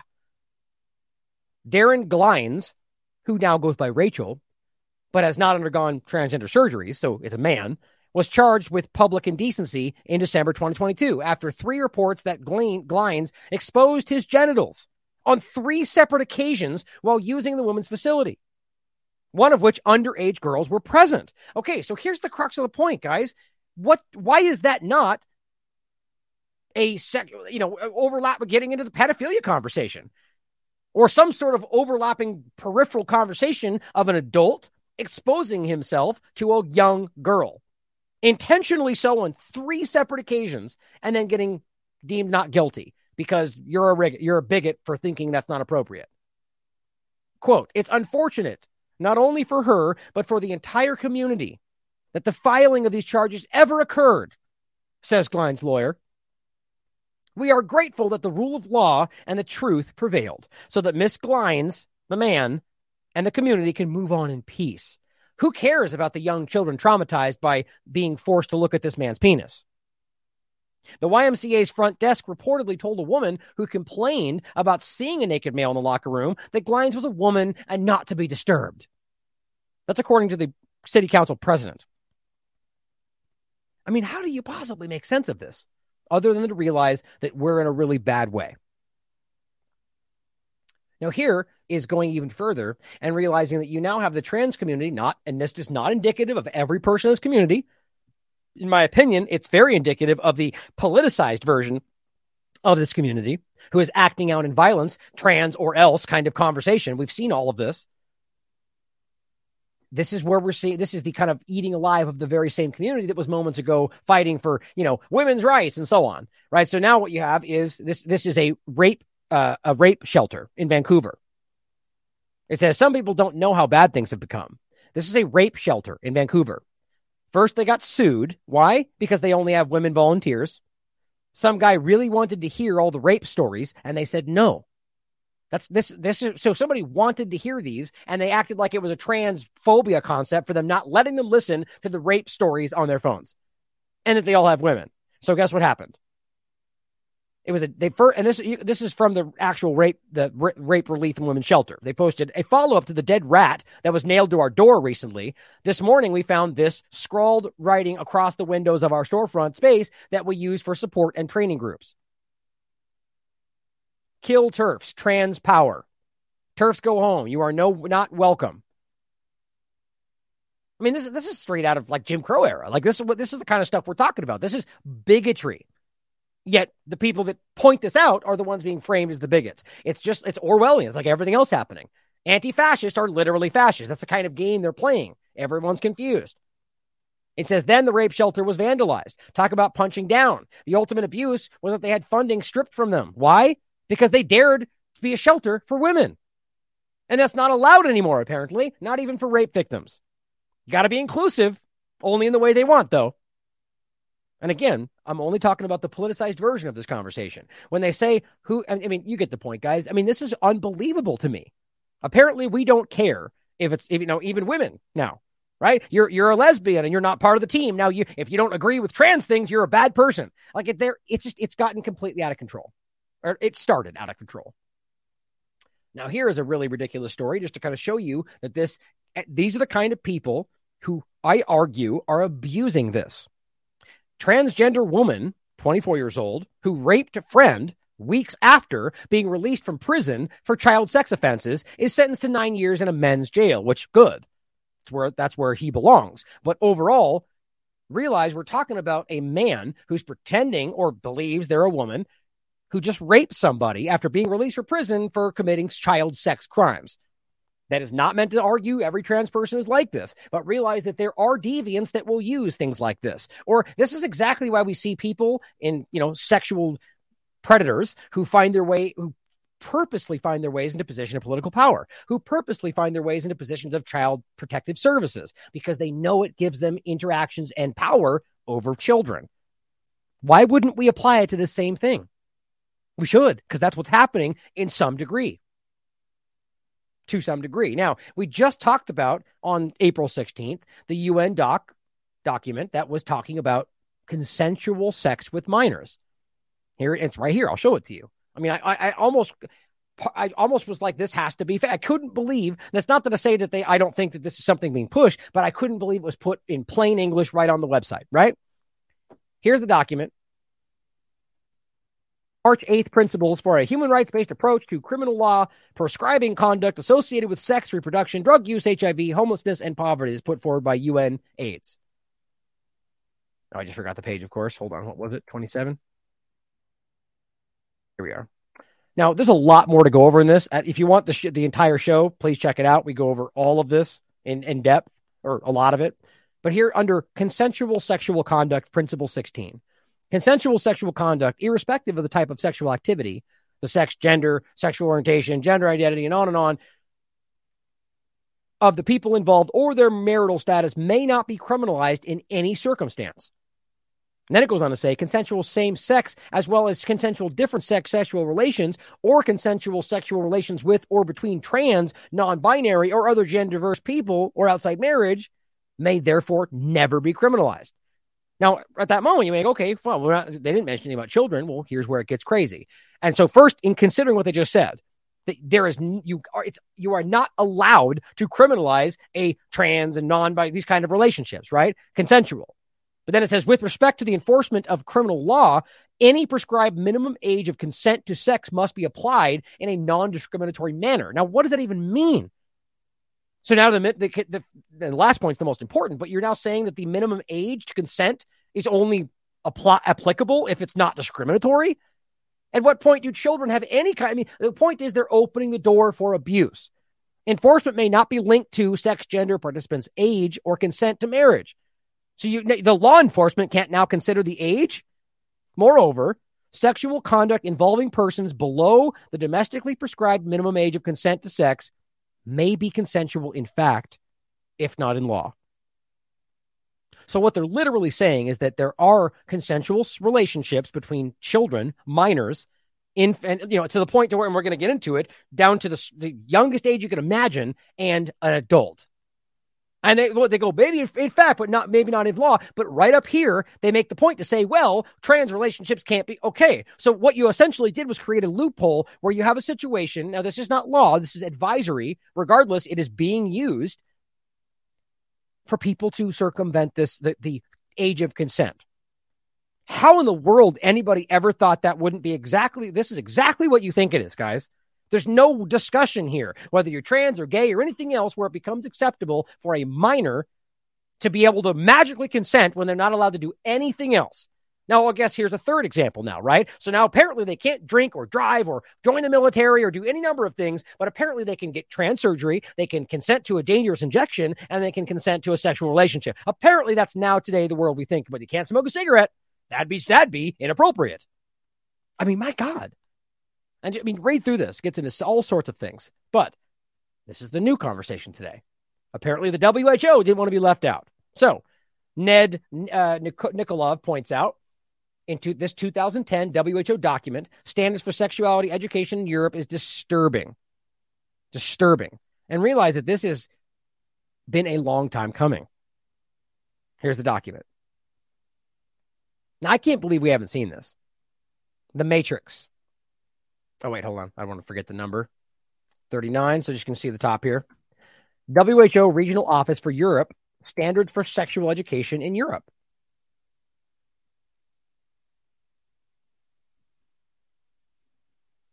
Here's what it says. Talking about the matrix and the age breakdown. Now it says, weirdly enough, apparently this is not about everyone. It's about children. And that's it. Age 0 to 4, 4 to 6, 6 to 9, 9 to 12, 12 to 15, and then just 15 and up. Which maybe you could argue, I guess, just because it's a weird age to break it off, right? 15 and up. Either way, the real point here is kind of mind-blowing. So, and I'm not going to dwell on this too long because it's just hard. It's just disgusting. But 0 to 4, and it's worse as you go up.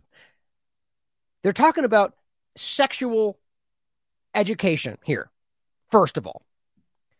Now, how exactly is a 4-year-old, let alone a 3, 2, 1-year-old, going to understand what you're talking about? Do we really pretend like a 4-year-old is going to understand even just basic things like learning the names of body parts? Like, these are children that are barely unable to even truly communicate in an educated way. And you're going to start sitting them down and trying to teach them about positive body image and self-esteem. Trust me, this isn't even the bad part. I'm just saying it doesn't make logical sense. So why are we even talking to 4-year-olds about sexuality? That's just not appropriate. It doesn't even make sense. They can't even understand it yet. But here's where it gets really, really inappropriate. Under sexuality,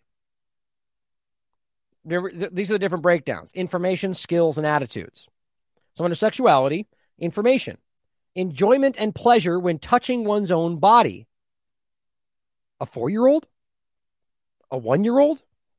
And who's exactly talking to them about this? Early childhood masturbation. I mean, look, you just look up the most basic information and understand the general age of puberty and ask yourself why in the world they would be talking to about these things to 4-year-olds. Discovery of one's own genitals. The fact of enjoyment of physical closeness. And all this is where it's really disconcerting for me. Skills. First of all, they're talking about gender identity and really pushing the whole woke concept on children that barely, this is the whole point in other than the very concerning overlap with the sexuality drive, which I think there is something nefarious there, just the idea of getting these children in the same mindset. But here's what it says. Talk about pleasurable feelings in one's own body, express own needs, wishes, and boundaries, for example, in the context of playing doctor. A 4-year-old, a 1-year-old. I mean, this is so far beyond, and this is not new. Now, you'll see the same things when you go through this. I mean, look at the concept we're talking about: relationships and lifestyles, sexuality and well-being, sexual rights. A 4-year-old or a 1-year-old. Differentiate between public and private. All of these things. These are wildly mature topics that we used to dispute even ever being taught in a school setting. Now they're just jumping right over you and going, we'll talk to your infant and train them. Now, but the point is, 4 to 6, it's the same stuff. It's the same stuff and the same discussions and the same push. It's unnerving. Now, I want to talk about this in a bigger context because we have these documents and we have this discussion. Oh, it's right. Actually, we jumped too far. Where were we? Right here.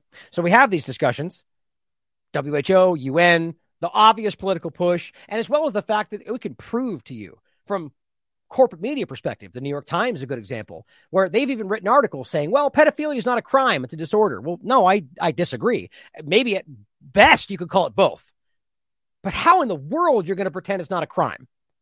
Obviously, it's a crime, and it's not something you can even pretend isn't important. Like the idea that you can act like someone can just live with that. Well, no, that's not the way this works. Do you have mass murderers that just go, well, I know I really want to murder everybody, but I can live with it?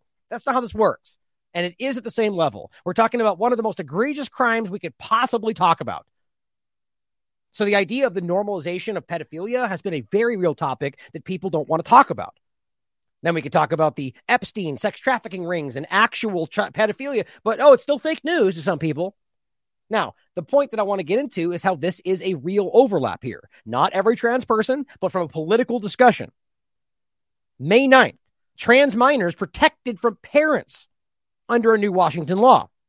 Now you got the state quite literally inserting itself legally and as a barrier between the parents and the children. Do not miss the context of these documents with what we're talking about. You have this loophole of very concerning things. Now we can get into conversations about children health, like from California, the name specifically, I don't know what it's called in other states, Child Protective Services. And the very clear overlap of child trafficking and sexual abuse that is rampant in that discussion. As there's even been articles written by human rights groups saying it's a funnel of human trafficking, that a huge percentage of people that end up in human trafficking came from these kind of foster homes and child protective services. There's always been a problem there. Then you could talk about larger things like peacekeepers and international stuff. I mean, it's rampant. The point, though, is that if they're making loopholes for this exact kind of conversation and then weirdly trying to insert themselves between you and them, that's concerning as hell. Minors seeking gender-affirming care. So again, right there, they act like this is somehow like a human's right violation. This is a situation where they're creating a loophole to justify that you are somehow able to circumvent the parents and push some life-altering choice on a child that can't smoke a cigarette or go to, same points. But because they want that to be the case, minors who want this can now actually petition the government for the government to step in. And here's the main point. They say intervention from estranged parents. You say, okay, well, that's the gate. Like, well, it has to be estranged. Well, they're all estranged when this child is propagandized to think they want to be something they're not. And the parents think, hey, listen to me. You're making a mistake. And they flee away to the groups telling them they're right. That becomes estranged. Even though these parents love their children, in some cases, want to keep them safe. And I'll get into a case about why this doesn't end up the right way in a lot of different cases. Now, I personally would argue all of them, but the ultimate point being that there's very serious cases of people that are coming back and saying, I made the wrong choice, and that doesn't even get considered. Licensed shelters and host homes in Washington had generally been required to notify parents if a minor came to their care. But now with this new law, they don't have to do that anymore. So now you got children running away from their parents and the state going, shh, come stay with us. We won't tell anybody. Youths will also be allowed to stay at host homes, private volunteer homes that temporarily house young people, which is going to be abused. Now, maybe not all of it. I'm sure some of them have the best of intentions. That doesn't mean there won't be abuse within those places they don't know about, but I guarantee you there will be people that position themselves right there to take advantage. More than half a dozen states, from New Jersey to Vermont to Colorado, have passed or are considering similar bills or executive orders because, we don't care about the process anymore. As long as transgender healthcare, we get what we want. In Michigan, Democratic Governor Gretchen Whitmer in March signed a bill outlawing discrimination on the basis of gender identity. Oh, okay, so another ridiculously redundant law that we didn't need? Because guess what, guys? There was already laws about discrimination about gender. But they had to put the identity word in there because then it would... No, it's meaningless. It's just like passing a law that criminalizes lynching. Well, guess what, guys? There was already a law against murder. There was already a law against violence and assault. So the idea that you wanted to make it a very specific law against specifically lynching was all about politics and patronizing certain people. That's all it is. Same thing here. So she can stand up and say, I'm fighting for the trans community. All you're doing is wasting everybody's time because there was already a law about exactly that the gender identity and everything else already fell under. Shield protections have been enacted this year in Colorado, Illinois, New Jersey, New Mexico. California, Massachusetts, and Connecticut passed their own measures last year, largely barring authorities from complying with subpoenas. So now you have literal states, authorities at odds legally speaking. So why do those subpoenas not matter? Aren't they legally binding? Well, apparently you have these safe havens now, which we've talked about before, right? My point was always the same. If it's an adult, who cares?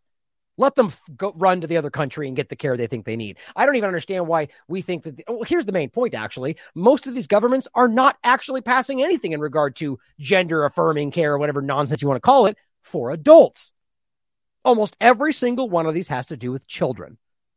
And the fact that it's such a big issue to make sure children have the ability to do things, that's a problem. Just like anything else. But the point is that they create these laws into the guise that, adults want to flee from these states and get care somewhere else, but then it becomes about children. And then you combine that with these different laws from the UN to the WHO and then actual states passing laws that put them between and there you go. It says arrest warrants or extradition requests from states that have banned gender-affirming treatments. Those who oppose gender-affirming care raise fears about long-term effects treatments have on teens. No, what we're really concerned about is the fact that it's even happening with children to begin with. The idea that there's long-term effects applies to everybody. Argue research is limited in focus, particularly in irreversible procedures such as genital surgery or mastectomies. Yet, those options are rarely performed on minors. Well, that's actually not even... It's a mixed bag, but we are already seeing the push to make this happen as early as possible. Now, it says doctors typically guide kids towards therapy or voice coaching long before medical intervention. Puberty blockers, androgens and that block the effect of testosterone and hormone treatments are far more common. Well, yeah, but guess what? That's just as concerning or almost as concerning. The point is these puberty blockers they have very serious long-term effects that have barely even been fleshed out. They're not meant to be used the way that they're using them. And many doctors have spoken up about this. So you're hurting people no matter how you spin this. Here's where it gets even more concerning. So now we've got a law where the government is stepping in between and saying, you can't, as long as your kid tells me that you're like, at what point did the kids start deciding and the parents are the one that are being boxed out?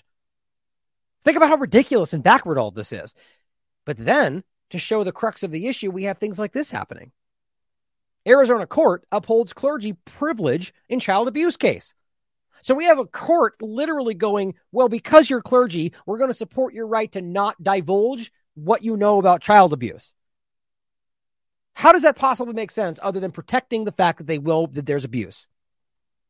April 11th, the Arizona Supreme Court has ruled the Church of Jesus Christ of Latter-day Saints can refuse to answer questions or turn over documents under a state law that exempts religious officials from having to report child abuse.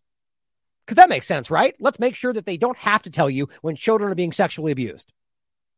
A lawsuit filed by child sex abuse victims accuses the church, widely known as the Mormon Church, two of its bishops, and other church members of conspiracy and negligence in not reporting church member Paul Adams for abusing his older daughter as early as 2010.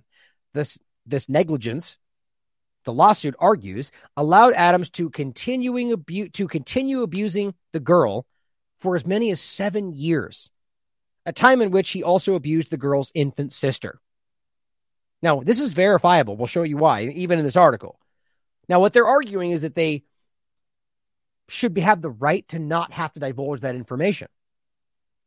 I don't see any context in which that ever makes sense.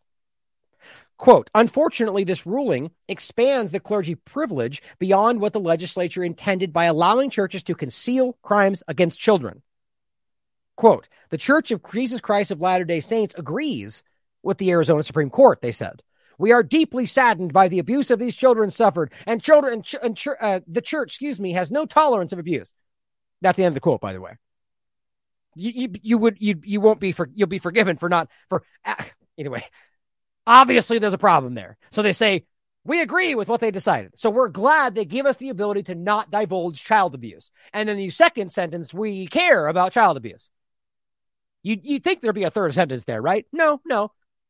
We reserve the right to not tell you we abuse children, and we care about child abuse. Adams had also posted videos of himself sexually abusing his daughters on the internet, boasted of the abuse on social media, and then confessed to federal law enforcement agents, who then arrested him in 2017 with no help from the church. The point is that they're trying to get information about this right now, and they're using this law and saying, we don't want to. So you have a guy who they know, and you could prove they knew he was abusing these daughters for 7 years. He posts videos of him doing it on the internet. He brags about it. And the only reason he ever got caught was because he confessed to federal law enforcement. This is the biggest, this is everywhere. And I don't mean that in the sense that it's, the point is that this is being allowed from top echelons of society. This is why we've talked about the concept of pedophilia and positions of power. People like Dennis Hassard, second in line to the president under George Bush, literally being called a serial child molester by the judge, or Epstein, or Jimmy Savile, or any of these conversations we've had over the years. On December 15th, the Arizona Court of Appeals ruled in favor of the church. So that's not just the church now. This is the court from Arizona saying it did not have to turn over the records of the guy who posted sexual abuse of his daughter online and bragged about it. But the Arizona court said, no, you don't have to. Let's keep that secret. Lawyers representing the Adams girls and one of their brothers took the case to the Supreme Court, where that also got put down. Do you start to see the problem?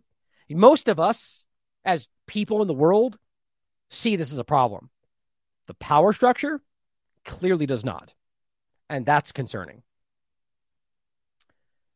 Well, Derek has been doing some excellent work on the Utah ritualized sexual abuse investigation, which, if you haven't heard about this, is a real discussion. This guy right here, is the sheriff, has initiated this entire investigation. Utah County's office, sheriff's office sets off debate with an investigation into what he found, which is literal. And now evidence is fleshed out since then. As you can see, this has gone forward, of ritualistic child sex abuse. This is this thing they dismissed a long time ago, is the satanic panic. Well, his point in this is that it's not necessarily about Satan or so on. It's just ritualistic. But it's happening. I'm not going to you watch this if you really, there's a lot of good work here. A lot. Now, one of the recent discussions, actually, the accused serial child abuser, David Hamblin, was arrested and given bail, but these people are the very same people that have been hidden by the church in Utah for years. It's a very real problem, and it's not just about Mormons. It's about the power structure. Now, here is a very concerning overlap of this conversation, that this is just one example, and I've shown you others. This person's name is Daniel. He says, I took this picture the day before my bottom surgery. So it's a biological woman. I was so excited then. I didn't know it would be the worst decision of my life. Now, you can follow this account and check it out for yourself. I've been following this as well. It's just very sad, isn't it? Now, all I'm saying is that this is possible. I argue it's more likely than you realize. And probably most people that go through this with the politicization, where seemingly most of the conversation is somehow involving this conversation, yet we're talking about a small percentage of the population. And then you get that, the point being is that the push ends up manipulating certain people that would have never even considered this into thinking that they can simply just choose. And then they regret it for the rest of their life. In some cases, that is happening. And if that's even possible, it needs to be part of the conversation, and it's not. They push back on this like you're a bad person. It's like forcing the injection on people, and then when they get hurt by it, calling them a conspiracy theorist. It's the same thing. Does Daniel's life not matter? March 19, 2019. And as Matt says here, we all have to live with regrets. And thanks for sharing your story to help others learn from your experience. It's not easy. It's very sad. And there is a lot of this. Now, actually, we just played a video recently of one of these experts telling you that it's far more prominent than you realize. That, in fact, the majority of these people at some point end up going back the other way, but we don't talk about that. Now, here's an interesting overlap. Hillary Clinton decides to speak out on March 22nd, 2023. Girls in Afghanistan should be going back to school tomorrow, but the Taliban is only allowing boys to be educated. Well, who knows if that's even accurate or real, but of course, they care about that, but they don't care about the fact that the Taliban has destroyed the opium that they've been growing for all of the problems they've been conducting, and suddenly there's a shortage of opioids all over the world. How do we not miss what that shows you? The U.S. government, during their occupation, has been growing and using the opium from Africa. Shocking! It's obvious.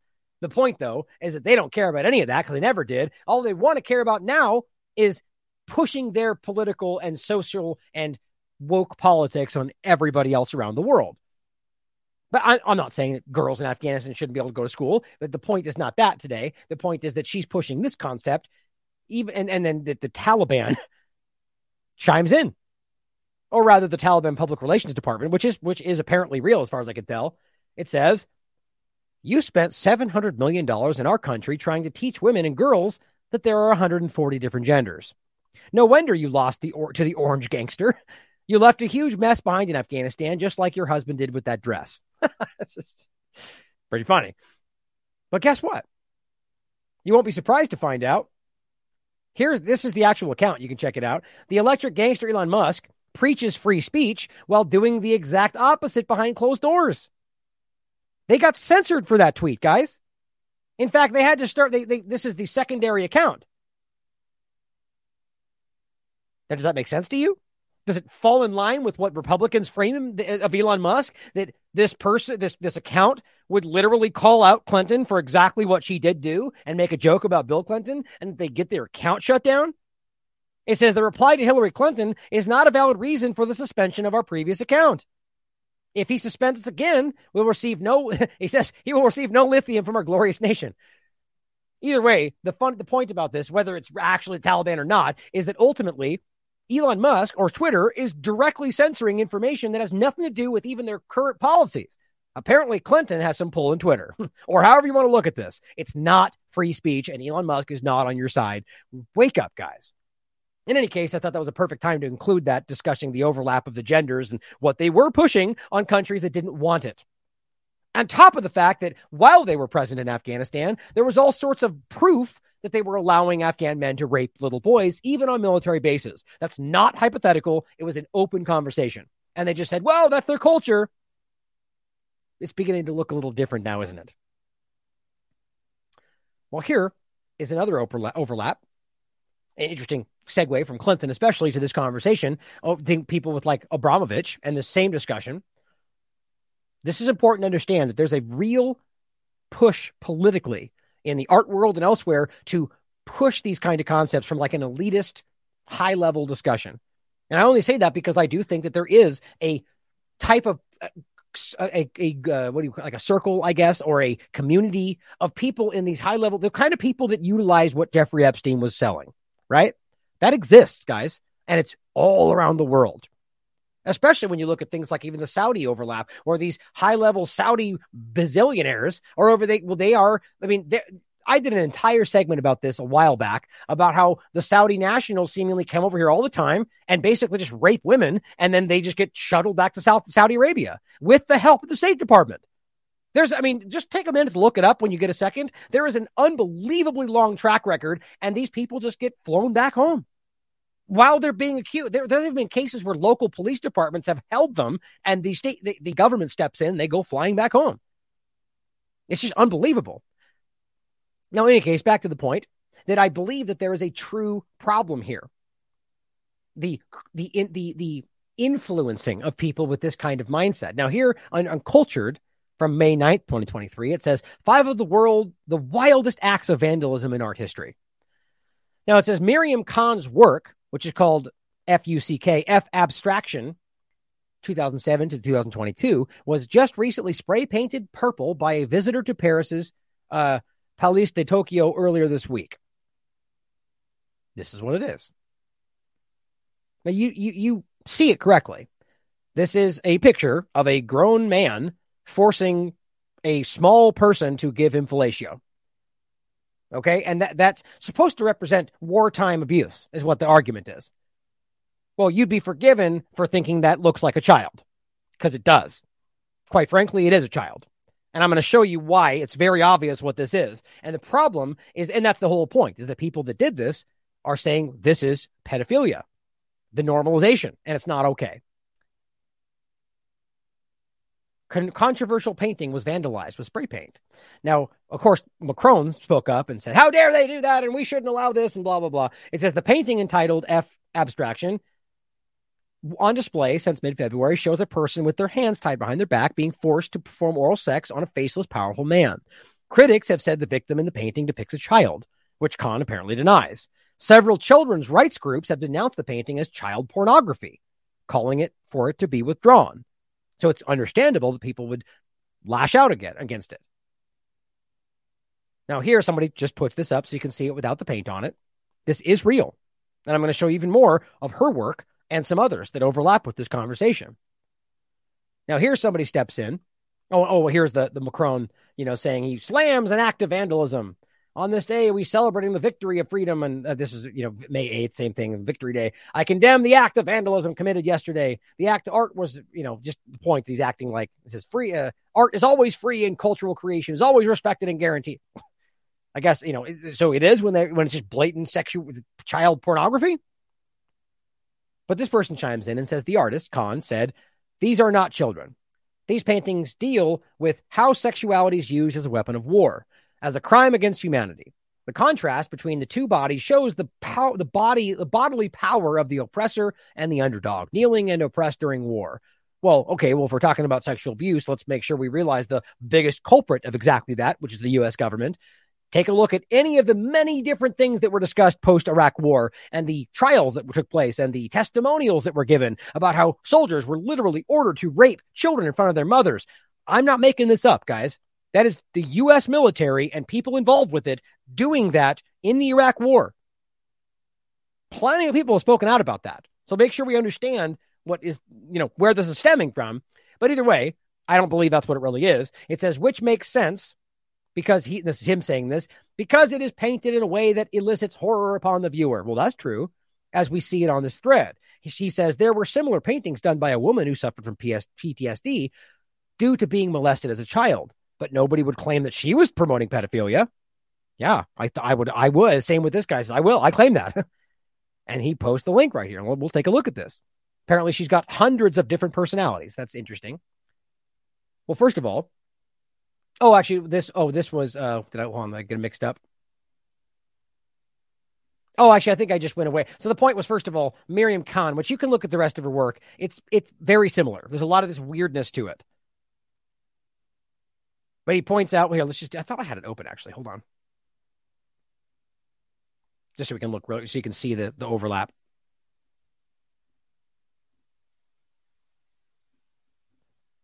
The other one is Kim Noble, we're going to talk about here.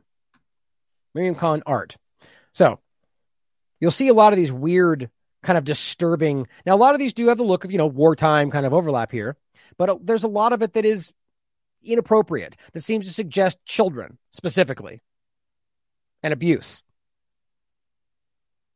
Now, the one that I really want to get into, this next one, is Kim Noble. And the work that she's done. That's the one that he was just referencing. That's why I went to that next. This is her right here, Kim Noble. Well, here's some of her work. Now, you will recognize some of this because there was some of these that were overlapped in the discussion of the whole Pizzagate discussion. The massive psyop that it ultimately was. That's not to say that there wasn't real, obvious human trafficking and pedophilia in positions of power. The narrative became a complete manipulation. The reality of it with things like Clinton and Silsby and the trafficking from Haiti and where all these things were really happening, that was what was meant to be hidden, in my opinion. But there is a real topic here. But you'll recognize some of these things, like this one, and how we're not supposed to see that for what it is, a ritualistic manipulation on a lot of these pictures. Things like this, where it's obvious what we're looking at here. A grown-up and a child. And of course, we recognize that she herself was abused, and that makes sense. But the point is, this is being paraded around as art, when in reality, what we're talking about is basically child pornography. Now, of course, that's my opinion. You can decide for yourself. But it's a problem for me when this gets normalized. And and this becomes acceptable. And then you get this overlap for people that act like, well, it's just art. And where does that line begin to blur? Here's some of these pictures from her work saying basically the same point they're arguing is that this is the normalization of child pornography. Some of these are really disturbing. Children in cages. I'm not even sure what that's supposed to be. I mean, this one in particular was really concerning to me. Now, here is her work posted publicly. Well, you'll see some of these. Show you a couple of the specific ones that stand out that you'll recognize. Right here. See, this was the body of work right here. I mean, there's this one specifically that's very obviously concerning. But what I find very telling is that some of the most obvious ones, which we can prove are hers, aren't there. Now, why is that? If this is not supposed to be inappropriate and it's really just an expression of art, then why would you remove the ones that seem to be controversial? Isn't art always supposed to be controversial? Here she is on a Wayback Machine version of her art, and you will see all the other ones that aren't there, including the one that I think is the most ridiculous. So ask yourself, why is she taking these down? Why aren't they included in her body of work on her current main website? I'm not saying that proves anything, but I do think it's interesting. I think it's either because she realizes that people perceive it wrong, and that's not how she meant it. She took it down, which does then suggest that there was a problem with it, or it is what we think it is. And that's a problem because we're paying attention to it. Either way, all of that aside, it's all opinion. I'm just discussing this. The problem for me is how this is normalizing the idea of child manipulation, of child sexual encounters, and child pedophilia, or just pedophilia. That's what we're talking about.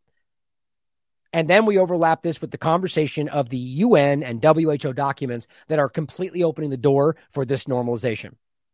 And then the government stepping in between. That is wildly ridiculous. Now, let's talk about COVID-19. The idea here on all of these topics, guys, is that in every possible way, the government is trying to tell you how to live your life and how your children are supposed to think and act. And you're supposed to allow the sexual encounters with the government to teach them how to be the way they want them to be. All of this is so ridiculously over the top. So in the COVID-19 conversation, it's very clear that all of this, from top to bottom, was something other than what we were told. And I believe there's a bigger agenda here to push forward into the direction of where this all seems to be going. And that does overlap with the original conversation of transhumanism. It may be abstract. I get it. It's a reach for some people that have not connected all these dots. And maybe I'm wrong. Who knows? But I do truly believe that from beginning to end, we are talking about one bigger thing here.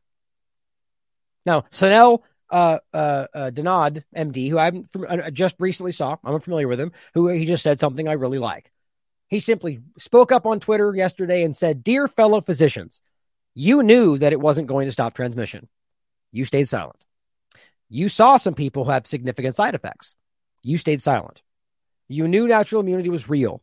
You stayed silent. You knew mandates were unethical, and you stayed silent." Good for you, man. Like, it takes courage right now, even still. It took more courage back, a year ago, but it still takes courage now. Here's this guy speaking up saying, "Jesus, are you an actual doctor?" ? And exclamation, because he means it. Number one, no one said it was tested to stop transmission. I mean, think about how dumb these responses are. Yeah, man, almost everybody did. Now, I made the point about this that you could prove that wasn't the case from the very beginning. But yeah, Fauci, Walensky, the CDC, the media, everywhere, all said that. And Gates said that. We have it on record, man. But of course, you just like narrative, and so you go with what the current narrative is. And then he goes on to say, the chances of severe side effects is minuscule. I mean, is this guy just completely lying? Or is this the most uninformed person on the planet? Do they actually think what they're saying? I don't know. And then number three, this one really has me questioning your credentials. What, the natural immunity? He says, you have to be a doctor to know about natural immunity. Even my kid does. You don't have to be. The issue is you need to be infected to build it. Like the idea, these are all these current state of the narrative. Well, historically speaking, especially when this is less than the flu, which it is, like chickenpox, for example, that's what you did. Because it's not a risk. But they pretend it is, so they argue you should do this anyway. Take the thing that's a net harm. Take the thing that gives you 1 in 800 serious adverse events because of something less than the flu, because logic. These people are lost, man. And it's very sad. But there are people out there, doctors included, that actually care.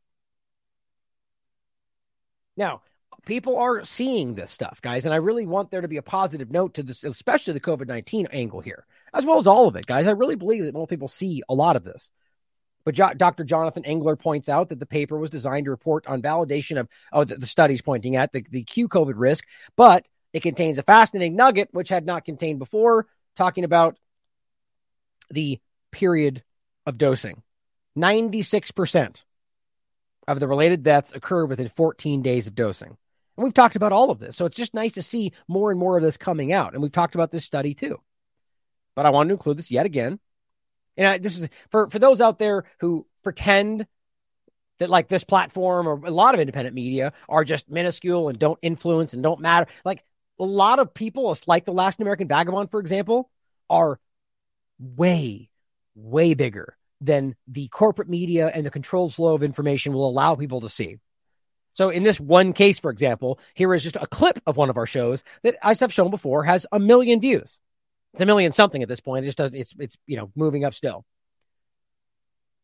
Now, yes, I actually question whether that's even accurate. I question Rumble in general right now. But other places, for instance, we've got, hundreds of thousands of views. I got almost 1 million views on a video on YouTube in regard to the 5G rollout of Trump during COVID-19. And of course, that was what got us censored because can't have that happen. Can't have TLAV going viral.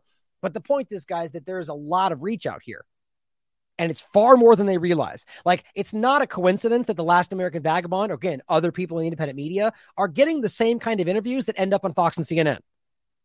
Why would that make sense to anybody unless we're at the same level? Now, I'm not talking about resources, understand, but even better, we don't have the same resources and we're still winning. Just realize that we really do reach, guys. And I'm talking about generally, but yes, also specifically TLAV.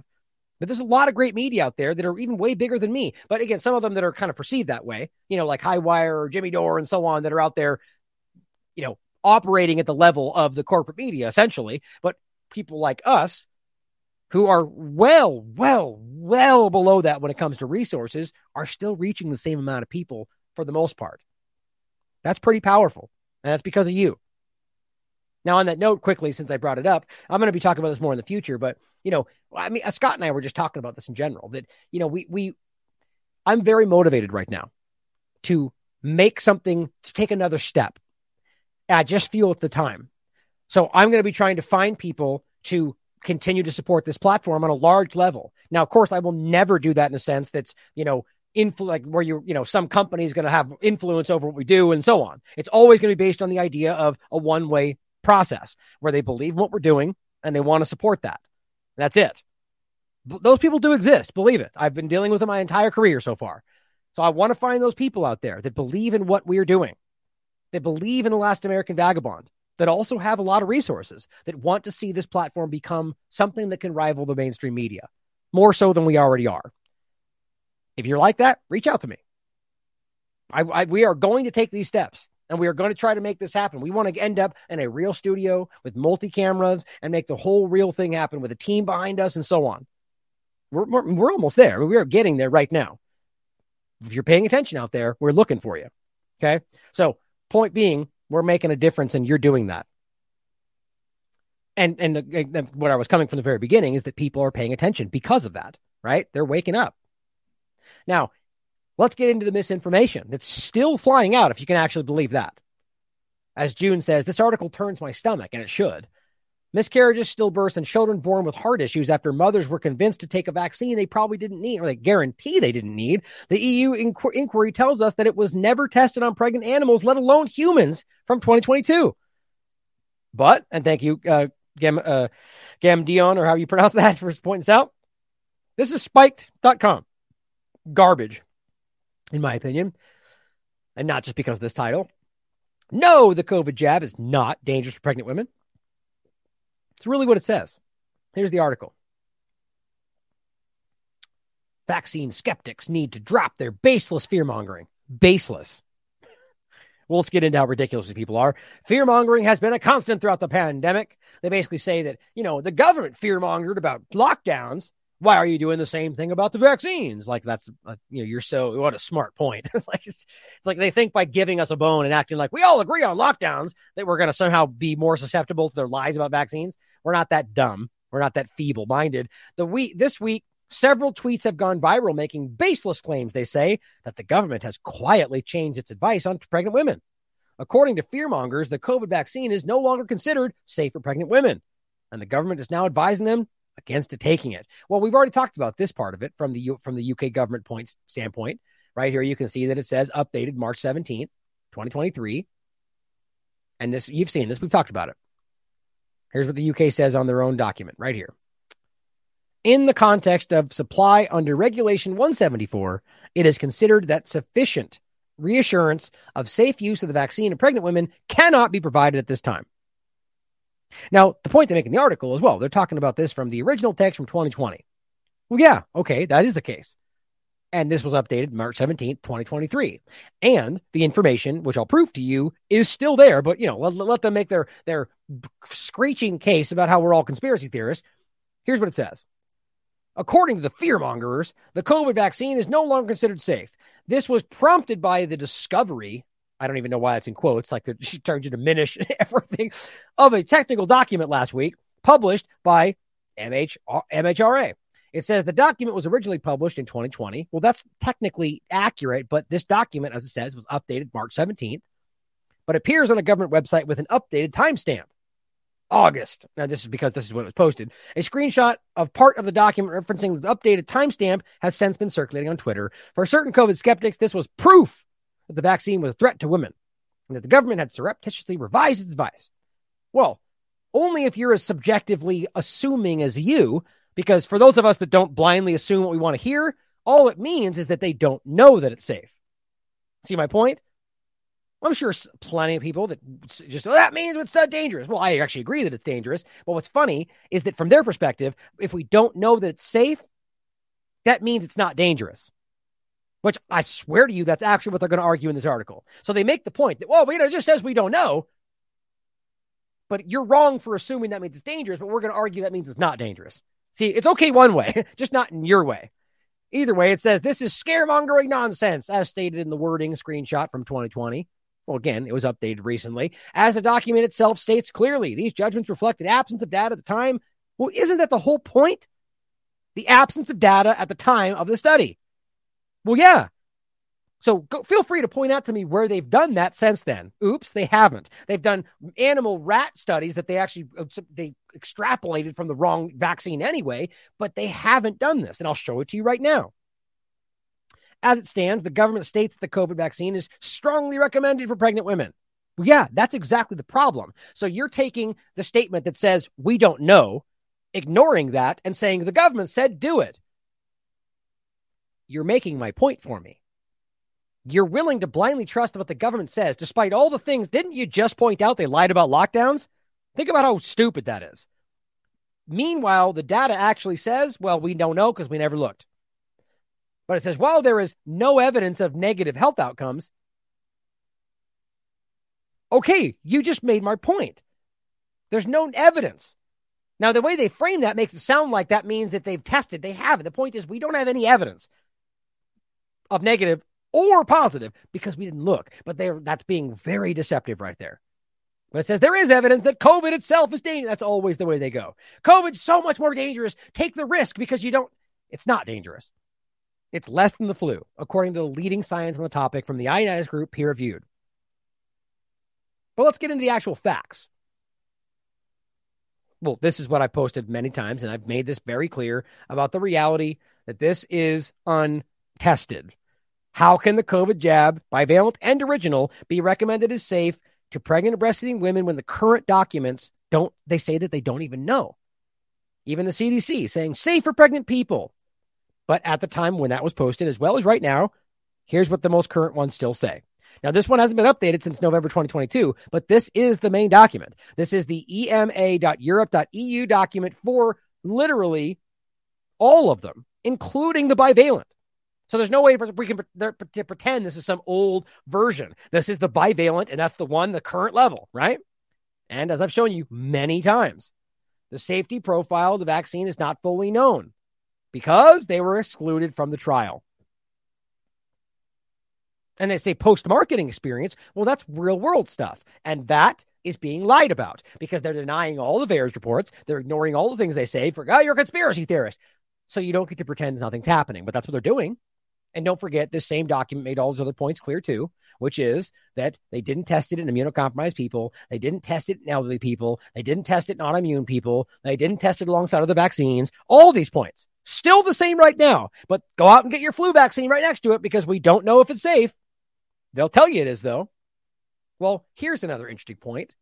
I just found this. This is new, by the way, because I just looked at this not too long ago. The FDA document, the current data on the FDA's page about the bivalent shot, guess what? It's gone. Now, I'm willing to bet they probably made some new version of a page somewhere else, but that's not how this is supposed to work. I don't know why it's taking so long to load. Here's the Wayback Machine version. We'll wait for that to load. I mean, look, this is as of April 8th. April 8th, 2023. This was up. So at some point after April 8th, they just took this page down on the FDA's page. Even though this is about the same point. This was last updated, same thing, December 2022. But you can see April 8th, this was the current version online. And this is what it says. Pregnancy, no data. No data are available about Pfizer vaccine bivalent during pregnancy. And yet they're pretending otherwise. You guys, most of you have already seen all of this, but it's just kind of mind-blowing.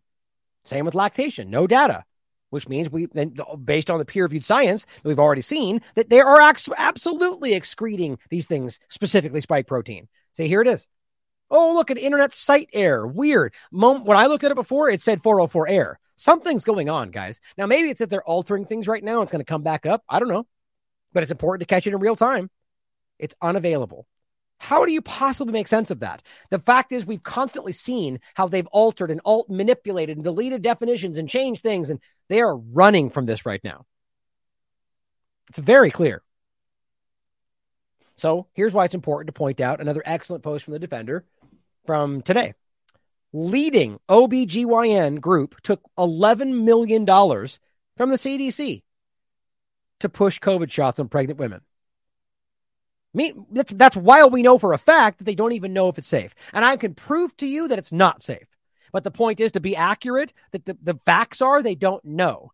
Their own data shows you they never even looked. I would be willing to argue they probably did and saw that it was dangerous and didn't tell you. Like, that's like everything else we've seen. Like the phase 3 trial that says 36% more risk for the Pfizer shot versus placebo. And the only reason we know that is because it was reevaluated by other people. And it's peer-reviewed. It's right now on the website, on I think, Elsevier Science Direct. Highly regarded. Funny that both CNN and Fox have missed that, right?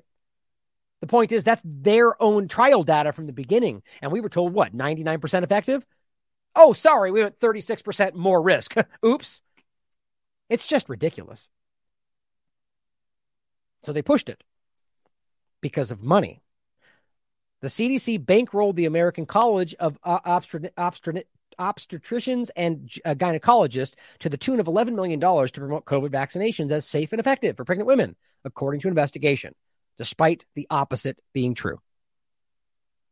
Now, as they all scream that it's still safe and we know it's okay, we're seeing things like this continue to happen. Now, this is very concerning for me with the overlap of how we know, based on peer-reviewed science, that the spike protein is very clearly continuing to be made. It is continuing to synthesize, because that's what the highest level of the peer-reviewed research is showing us, that the mRNA vaccines promote sustained synthesis of the spike protein. And we know that we can see it 28 days later circulating in the bloodstream. And we know that we have multiple autopsies finding mRNA and lipid nanoparticles and spike throughout the body of these dead people. So the point is, it is passing to these children in dangerous ways. And now what we're seeing is babies die in an unusual cluster of heart infections. May 4th. Now, when they mean cluster, they make it sound like it's an outbreak. Well, yeah, you could frame it that way, or you could just realize that young babies that, I'll show you the statistics, are wildly unprecedented fashion are breaking out with myocarditis in perfect correlation with the influx of children after vaccination. A baby has died and 9 others have been treated after a cluster of myocarditis. It is investigating the enterovirus cases in babies, all of whom are under a month old when they fell ill. All of them. The same kind of time frame after being born. The babies developed myocarditis.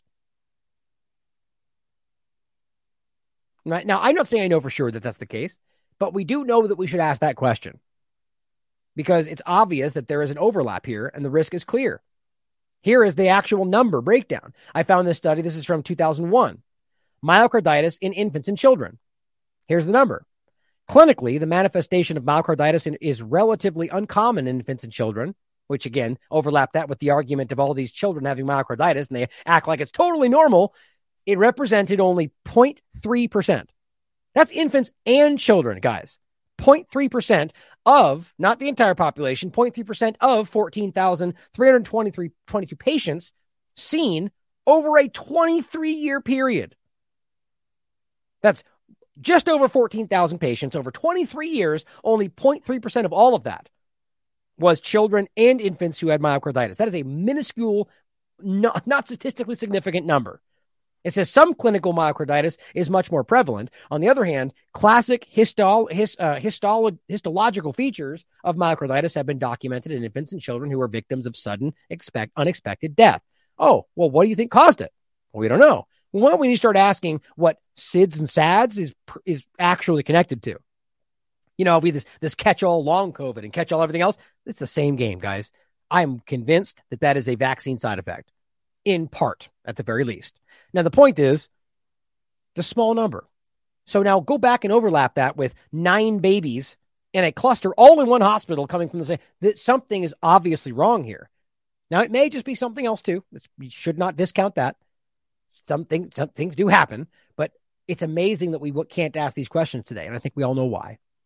Now, Retsef Levy points out that calling vaccine-induced myocarditis rare and mild is outrageous, and we've made this point. Clinical rates are as high as 1 in 2,500, and subclinical rates likely 50 to 100 times higher. This paper illustrates again how serious it is, showing high percentage of residual heart damage after 3, what was that again? After 3, I think, million children treated. No parent will call this mild. The bottom line, the point is, I forget this is dangerous. And that the children, as we've made entire points about on the show, where I think it was 26 to 55%, something in that range of children will have, it will increase. Oh no, that's what it was. It was within the next 3 years, it increases their mortality by 26 to 55%. That's with non-serious myocarditis. That's directly from the NIH. So because they just act like in this moment, it seems to dissipate that we don't recognize the long-term problems. That's what anybody honest is telling you. There is no such thing as a non-serious case of heart problems. But they're all lying to you. Now here's Chief Nerd saying standardized autopsies, or those saying the opposite are lying to you. Standardized autopsies were performed on 25 persons who had died unexpectedly and within 20 days after SARS-CoV-2 injections. In 4 patients who received an mRNA vaccination, they identified acute myocarditis. Yeah, this is important because it breaks down, and as always, he includes the link. Thank you. This breaks down. I'll let the conclusion speak for itself. And it says standardized autopsies were performed on 25 persons who died unexpectedly within 20 days, right in that window where even in Scotland, they still pretend that counts as unvaccinated. Let that speak volumes.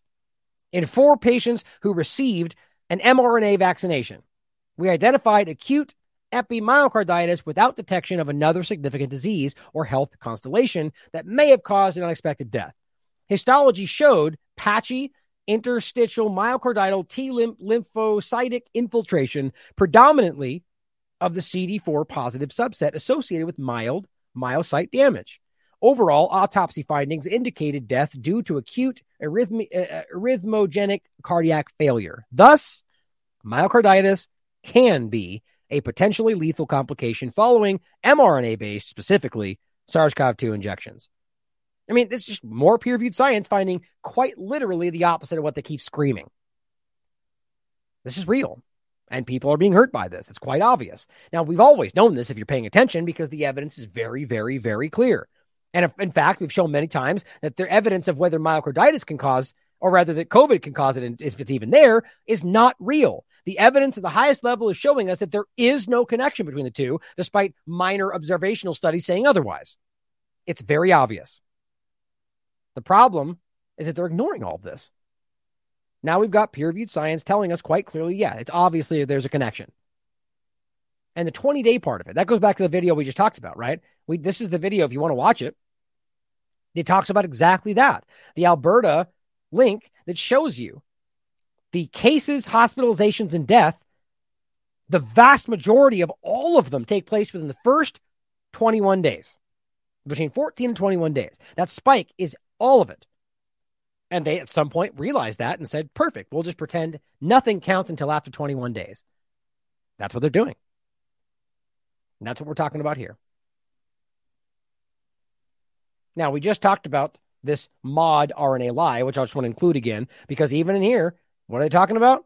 mRNA-based injections. It's not the reality, guys. It's important to understand that we're talking about modified synthetic messenger RNA. It's not the same thing. One doesn't break down as much or really at all, and the other one does, and the other one ultimately affects your DNA directly based on previous work on exactly what this is. And that's probably why they don't want you to know that's what's happening, which is why I wanted to include this. Remember this post about Tom Renz pointing out the Missouri bill, which we should be supporting, and showing that they're very clearly putting these mRNA injections in animals and lying about it?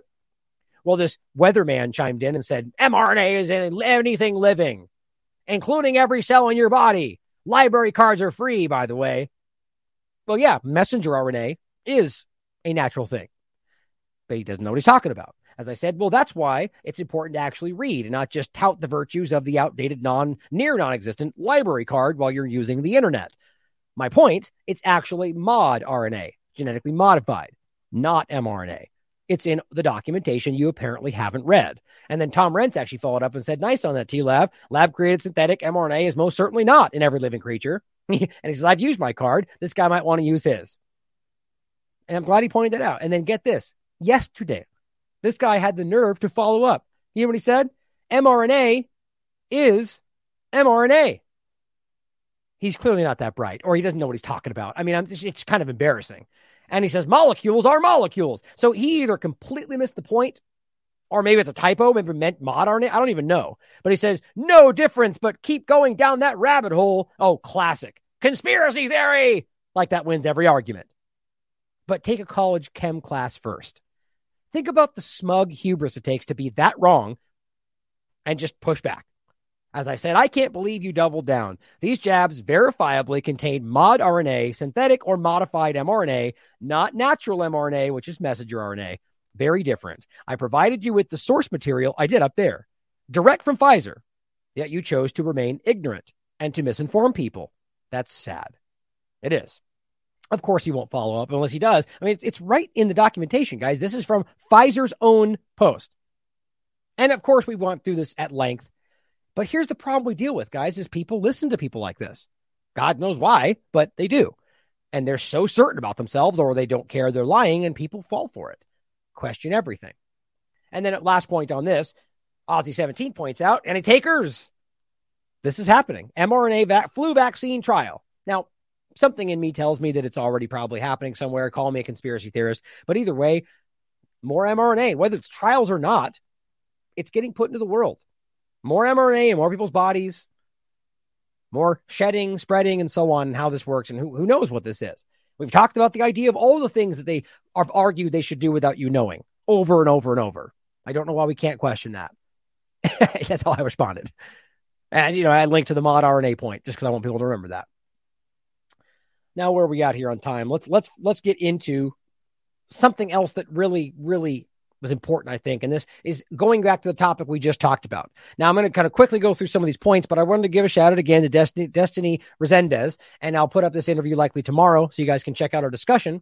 She did some really great work on the overlap with the company that Moderna hired to make these injections, and showing you this DOD Department of, this is a military overlap, and as well an intelligence level overlap, and why any of that makes sense with the creation of injections. Well, because it's not just about injections; it's bigger than that. close some of these really quickly so we can finish this up. Oh, there's more to go, guys. We got a lot more to go. There we go. Okay. So back to Destiny's thread. You can check this out for yourself.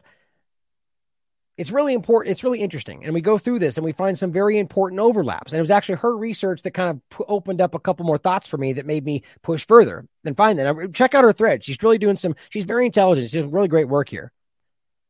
Ties to Jeffrey Epstein, CIA, Rockefeller. There's very obvious eugenics overlap to all of this. And then she puts the point, top it off, this company that's changed its name numerous times. That was one of the main points I want to make here, as she points out, that they changed their name and it's Nanotherapeutics, Nanosphere Inc., Ology Bioservices. That's one of the important ones. And yet they want you to pretend this is brand new from 2020. It just started. Well, no, it's clearly been kind of a shell game. And they want to pretend it's a new upstart. $32 million. No, it's worth about $2 billion. Clearly, it seems to me to be a kind of a cutout that we're supposed to pretend is a new revolutionary thing that's been being built for a long time. And it does involve the research and the technology into the injection and elsewhere from the Langer-Lieber overlap. And she says, top it all off, this company, this bios company, was just picked in January of this year to lead the Davos panel on cybersecurity. Ask yourself why a biopharmaceutical company would be involved with cybersecurity. It's right there, guys. There's something else going on. And there's something else that I think at the very least is potentially happening in the future, if not already, in regard to this biopharmaceutical overlap in regard to security, monitoring, surveillance, which is exactly where the Lieber-Langer overlap comes into play. Now, I pointed this out in our interview, and we'll get into this again tomorrow with that interview when it plays, but just really quickly, that the Resilience company, which again is the same ones as the other names, had raised over $800 million in 2020. Remember, this is not the new version. They wanted you to think it was new, but it was just been reformed, and they raised more money to manufacture COVID-19 injections. Now, one of the groups that put up a lot of the money, Arch Venture Partners. Now, it says operating partners from just first of all, really quickly in regard to Resilience, Scott Gottlieb from the FDA works with this group. You've got all sorts of overlaps. This isn't even the right page. Anyway, sorry, I'm just trying to remember the stuff we talked about. Similar to Amazon Web Services, Resilience will empower drug developers with tools to more fully aligned of discovery, development, manufacturing. Now, anyway, the point is Arch Ventures Partners put a bunch of money forward. Well, here they are, 4 recent moves, December 19, 2022. Well, they specialize in backing early stage med companies, even though that's not what it is. So they want you to think that, but it says they $75 million in the Series C financing, came from, and specifically in regard to brain-machine interface, of course, the obvious overlap. Well, Bezos, Amazon, Bill and Melinda Gates Foundation, Microsoft, just to show you that overlap, first of all. Here's Resilience, the company in 2020. To show, this was what I was going to say before. You've got overlaps here with the CEO of Novavax, which, by the way, was also being funded by Bill and Melinda Gates Foundation.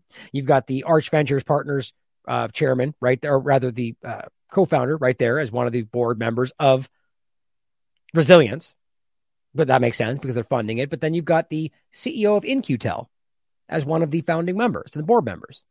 You've got the former CEO of the Bill and Melinda Gates Foundation, Johnson & Johnson, FDA, Johnson & Johnson, FDA. You see where this is going. Now here is Ology from the Wayback Machine, of course, because most of the stuff you can't find anymore.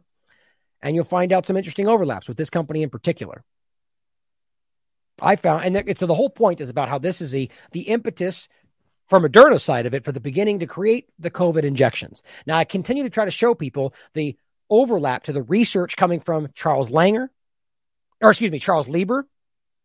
and the nanosensor monitoring virus-sized transistor concept from 2011, which was the impetus for the injections and the overlap, and the fact that these two worked together, Bob Langer and Charles Lieber, and then Langer went on to work directly with the injections using the same research. And then you can show things like this: microchip drug delivery devices, MIT, Robert Langer, and specifically, hold on. There it is. Ology Bioservices. Okay, so now you've got the connection between the beginning, the resilience manufacturing of the injections, the company that it became, a patent working on specifically microchip drug delivery devices, implantables, and Robert Langer. Now, my point is simply to go, well, is there an overlap here with the injections? And these are just these questions I want people to ask, because there's clearly, and if it's not, it's obvious this is where it wants to go. And just in case you thought, Robert S. Langer, that is his name.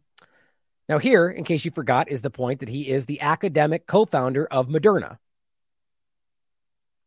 And here is the Ology Bioservices point. And here it says right here that they were acquired by National Resilience. But the point was that you can see that they have a government overlap. For specifically, Ology was awarded a contract in 2020 to develop an advanced monoclonal antibody therapy for COVID-19 and more from there. So we have an overlap again with Ology and directly tied to the government and DOD to work on projects for COVID-19. And you can see this perfect circle tying back to all this research. Now you're asking why that matters if you haven't seen this in regard to this research. Well, let me show you, because the point is where this research comes from is where this is going right now. So it's interesting that we sort of got this deviation for this point in the middle of it that I think was almost about normalizing this with people to push us into the next step, or maybe that's already what happened. Either way, here is a post from 2022. MIT timed drug release tech opens door to self-boosting vaccine. This is 2022. So you can point out, all back to 2011, this is the impetus of the research. You can point out Langer working on this before COVID-19, then getting tapped to work on the injections. And just before that was actually working specifically on microchip drug released delivery devices. From childhood immunizations to COVID-19, multiple staggered vaccine doses are key to providing full protection against pathogens. But can the doses be delivered all at once and lie dormant until the right time? Well, that's pretty concerning. That is the question at the heart of new research from MIT. The researchers describe the analysis of the release mechanism from biodegradable core shell microparticles. By understanding how and when the particles degrade to release their payloads, the team pointed to the potential to create single-shot vaccines that both prime and boost the immune system. Now, that's not a fancy wording. They're literally talking about injecting you with something that can time release multiple doses over different time periods. And when we talk about the idea of particles degrading and the payloads delivering in your body, that is Charles Lieber's research. That literally is the concept of delivering a payload using the fatty lipid layer to be able to insert this into a cell membrane via the fusion used to engulf viruses and bacteria. It is the exact same topic, from the injection to the brain-machine interface. It's all the same stuff we're talking about. So realize that this might very well be what is being built or what already happened. Quote, we believe these core, especially right now as they're screaming that nobody's taking the vaccines anymore. We believe these core shell particles have the potential to create a safe, single-injection, self-boosting vaccine in which the cocktail of particles with different release times can be created by changing the composition. With a single injection approach, such a single injection approach has the potential to not only improve patient compliance, but also increase cellular and hormonal immune responses. Robert Langer, one of the senior authors, said in his statement. In the study, the researchers showed that PLGA, the biocompatible polymer used to make the particles, is gradually cleaved by water. When enough polymers have broken down, the lid of the particle becomes porous and soon thereafter breaks to release the payload. Now realize that could be, medicine, or it could be something much more dangerous. If you want the particle to release after 6 months for a certain application, we use corresponding polymer. If we want it to release after 2 days, we use another polymer. A broad range of applications could benefit from this observation. Yeah. Or, something much more concerning. Well, going back to 2015, again, this is exactly what he was working on. And this is what we're talking about in relation to the patents overlapping with the very same companies that we're building in regard to the ejections and the overlap with Langer's research, and round it goes. The point, though, in this one, right here, is the same thing, the implantable microchip-based device. Could soon replace injections. Well, why didn't that happen? It's weird how we got pushed back when we're talking about the wirelessly controlled implantable microchip-based devices that can store these release drugs in your body. It's the same thing. 2015. Okay, well, it's weird. He then got into the injection business and COVID-19, made all of that using the same technology. But weirdly, this doesn't even play a factor. But now it's being discussed again as the next step. None of that makes sense to me. And of course, this is being funded by the Bill and Melinda Gates Foundation, who is intricately involved with the injection, Event 201, and the entire discussion. But then it goes on to say, but in 2011, Langer and Seema and the researchers from Microchips conducted the microchip's first human trials to treat osteoporosis. Yeah, 2011. And you know what they used? The same research. The same research that they succeeded with in 2011 with Charles Lieber. This is exactly the same stuff. And the Gates Foundation took interest. Now, this one is from 2021. Oh, and this was just to simply show you the COVID-19 production, same company. And the 2015 overlap with Charles Lieber's most recent research, which is the same thing. Injectable meshes for neural recordings. And this is the 2023 version, talking about visual cortex and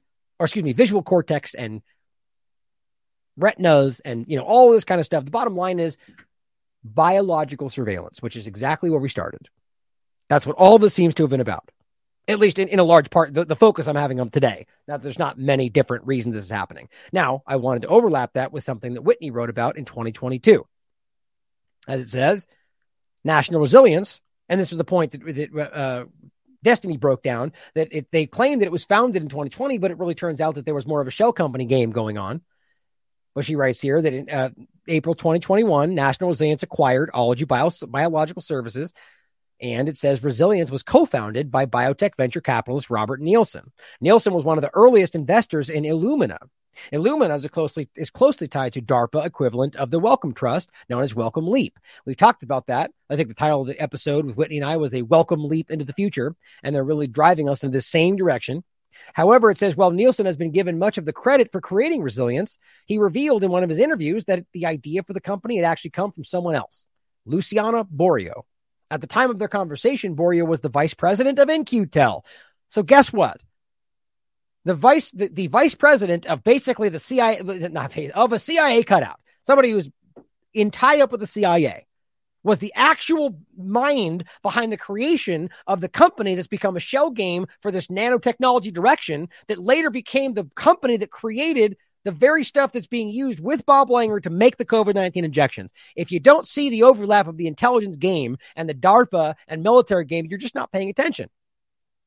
Borio is currently a senior fellow for global health at the Council on Foreign Relations, a consultant to Goldman Sachs, a member of the Bill and Melinda Gates Foundation Vaccine Alliance, CEPI, and a partner at Nielsen's venture capital firm, Arch Venture Partners. The group that funded the very group that was actually more behind the scenes, Jeff Bezos, Gates, and everything else. It says, which funds Resilience? Nielsen's Arch previously funded Nanosys. Yeah, the company that was owned by Charles Lieber. It's everywhere you look. Now, if you want more on this in general, these were just connected points that weren't included in this show. Here's the actual episode, From Nanotechnology to COVID-19 Technocracy. Here's one where Whitney and I talk about the Bob Langer common denominator and his ties to Charles Lieber. And, this is just, I showed this recently, just the current search of nanobots. People don't know where this is right now. I just talked about the xenobots. These are all real conversations. This one's 2023. New nanobots can find their way into inflamed sites in the body. When we're at a point of smart dust in this whole conversation, this becomes really, really concerning. That people don't even know what's happening. And that's why I wanted to bring up an older discussion that somebody shared with me that you can't find now if you try to look it up. But on the Wayback Machine, you can. Which is the time back in 2010 when Hewlett Packard and who was the other one? It was, I think, a Shell or some other random group decided that they were going to use nanosensors and spread them around the world, which they called the Central Nervous System for the Earth, or SENSE. A project of Hewlett Packard Labs is revolutionizing the way information is gathered, communicated, and analyzed. They consist of highly intelligent network of billions of nanoscale sensors designed to feel, taste, smell, see, and hear what's going on in the world. Gee, I wonder why they deleted this. Sense combines breakthrough innovations from HP Labs and nanotechnology-enabled sensors. So we're literally talking about exactly the nano-sensor surveillance discussion. Examples of potential sense uses include roads, buildings, bridges, other infrastructure, machines such as those used in airplanes, manufacturing plants, organizations that work on health and safety issues, such as the contamination of food, water, disease control, and patient monitoring. So literally everything. It's just everywhere in the world, monitored all the time. The sensors will have the potential to smell a gas leak, monitor the speed of volume on freeway traffic, sense wear and tear on a bridge, or, guess what, track the spread of the next flu virus. It's where this was meant to go. This is not a joke. This is on Wikipedia. Sense, or the central nervous system of the Earth, Hewlett-Packard, wanted to place sensors everywhere. Real. And yeah, it was Shell, random. Of course, it's always good when a gas company and, one of the merchants of death get involved. But the central nervous system for the Earth, all I want to point out here was it says HP Labs has joined the race to build an infrastructure for the emerging Internet of Things. And that's one of the main points here. And realize that they say the race to build. So apparently somebody else was working at it too. I bet you that's already been done. We're talking about the 5G and even the 6G discussion here. This is not even they're not even asking whether we want this. They're not asking whether it's dangerous. They haven't even fully studied 5G and we're already talking about 6G. Now here are some of their documents. Now I'm actually, just because we've been going on so long tonight, we're almost 3 hours. I'm probably just going to let you guys read these for yourselves, but this is the breakdown of their documentation. Central nervous system for the Earth will impact humans' interactions on Earth profoundly. And they get into some pretty interesting things in all of this. This brain for processing information. Really, the main point, I think, was ultimately the way they break this down. They really are talking about ubiquitous all around the world. Taste, smell, touch, sound, sight, everything. Safety, sustainability, right? It's all the same stuff. 1 trillion sensors around the world. That's pretty scary. And realize that if we're talking about the same research, that this is 2010, mind you. Less than a year later, Charles Lieber was succeeding at making virus-sized transistors, nanotechnology the size of viruses. And his point very clearly says that when man-made structures are as small as bacteria, well, they act like biology. Wouldn't even know the difference. That's what he says anyway. That it's like science fiction, but it's real. Right. So we need to be asking that about this right here, of whether or not this was something that was already distributed, something that's out there that we don't even know about or inserted in things we're using. GPS denied, dead rat, all these different overlaps to literally everything. Also the point that this is what they show you, which, remember the point they make about this? I mean, literally, if less than a year later, they're making virus-sized transistors, and the point is, yeah, maybe this is they're not the same thing, right? Maybe there's more technology needed to what they want to do. But even then, I could prove to you that what they're talking about, these basic RFID concepts, it was smaller, way smaller than what they're showing you there. I find that interesting. Nano optical antennas,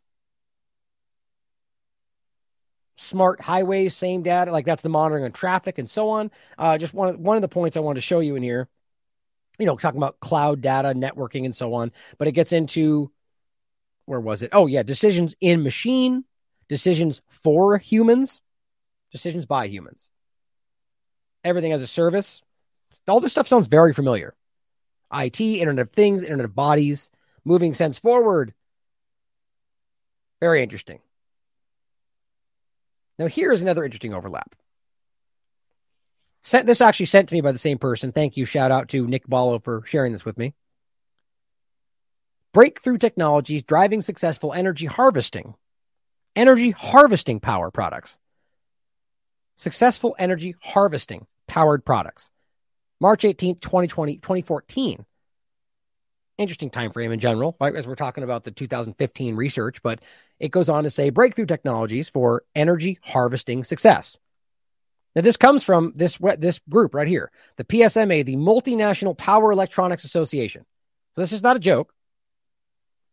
And it says, the overlap of this, the economics behind energy harvesting and so on. The key trends driving innovation of Internet of Everything. See, this is the same point. And wearable technology. So it's interesting that in 2014, we're talking about wearable tech, Internet of Everything, and then harvesting energy from that. But we don't hear that today. That's pretty scary. New innovative products are smarter, smaller, wireless. There will be billions of network devices. New, efficient, and cost-effective powering solutions needed. Well, they're getting some pretty creepy stuff right now. I'll show you next. Energy harvesting applications found in every industry segment can be harvested from almost any environment. Energy can be harvested from light, vibration, flow, motion, pressure, magnetic fields, RF. Yeah, a lot of that's your body they're talking about. Ideal Solutions is highly efficient. And there's the the energy harvesting powering of the Internet of Everything. Well, look at what they're showing there. Your phone, your tablets, right? All this stuff. All these things are possible sources of energy. 25 years of evolution, fixed computing to Internet of Everything. And you can see it says fixed computing, Internet of Things. Different step right there. That's 2013. Internet of Everything. I think there's one other point, IBM, of course, Google, all, the good guys, right? Wearable tech market, energy harvesting powered wireless sensor block diagram. It's not hard to understand what they're talking about here. Energy harvesting transducers. What ambient energy is available? Light, vibrational, thermal. I think that's basically what I'm showing. To finish this off, guys, this is where we're at now. January 6, 2023. Scientists want to use people as antennas to power 6G. And this is a real conversation, popular mechanics. The future of 6G telecommunications would come from visible light communication. Well, that was one of the options they put forward in this document back in 2014. Researchers at the University of Massachusetts, Amherst, believe using humans as part of the antenna system offers the most efficient way to harvest waste energy. Of course, it's just about safety and efficiency. That's it. Just do what's right for everybody. Take it on the chin for Putin, right? Or whatever their narrative is right now. Just do it because it's the best thing for everybody. Is it though? And even if it was, that argument is not what we should be listening to. This collectivism mindset is not right because it's abuse from the government perspective, let alone anybody else's. But it says we don't yet know exactly how 5G wireless technology is going to work. I mean, get that, right? So we're at a point where they're saying we don't even know how it works, but we're sure as hell going to get into it, right? Well, we haven't even fleshed out the 5G discussion, have we? How much money has the industry committed to supporting additional independent research? And we're talking about research on the biological effects of this new technology. There are no industry-backed studies to my knowledge right now. So essentially, the answer to my question, how much money? Zero. I can certainly follow up with you, Senator. To my knowledge, there's no active studies being backed by industry today. Anybody else know of industry commitments to back research, fund it, support it, to ascertain scientifically the health effect? Well, I'm not aware of any. So there really is no research ongoing. We're kind of flying blind here so far as health and safety is concerned. Thank you, Mr. Chairman. So that's fantastic, right? So that was a little bit ago, right? But the point is the same. When that was done, this was already being rolled out. They were already working on this. This was in real life. And they're sitting there going, we've never even studied this. When you sit there going, how is that even possible? Just realize that we are in a broken system. It's the illusion of process. The only way things like that can happen is in a situation where we have what we're looking at is not what's actually happening. Right? So here we are, already skipping into the next part of this where they're talking about using your body instead. Sounds great. They believe they can use your body to harvest wasted energy.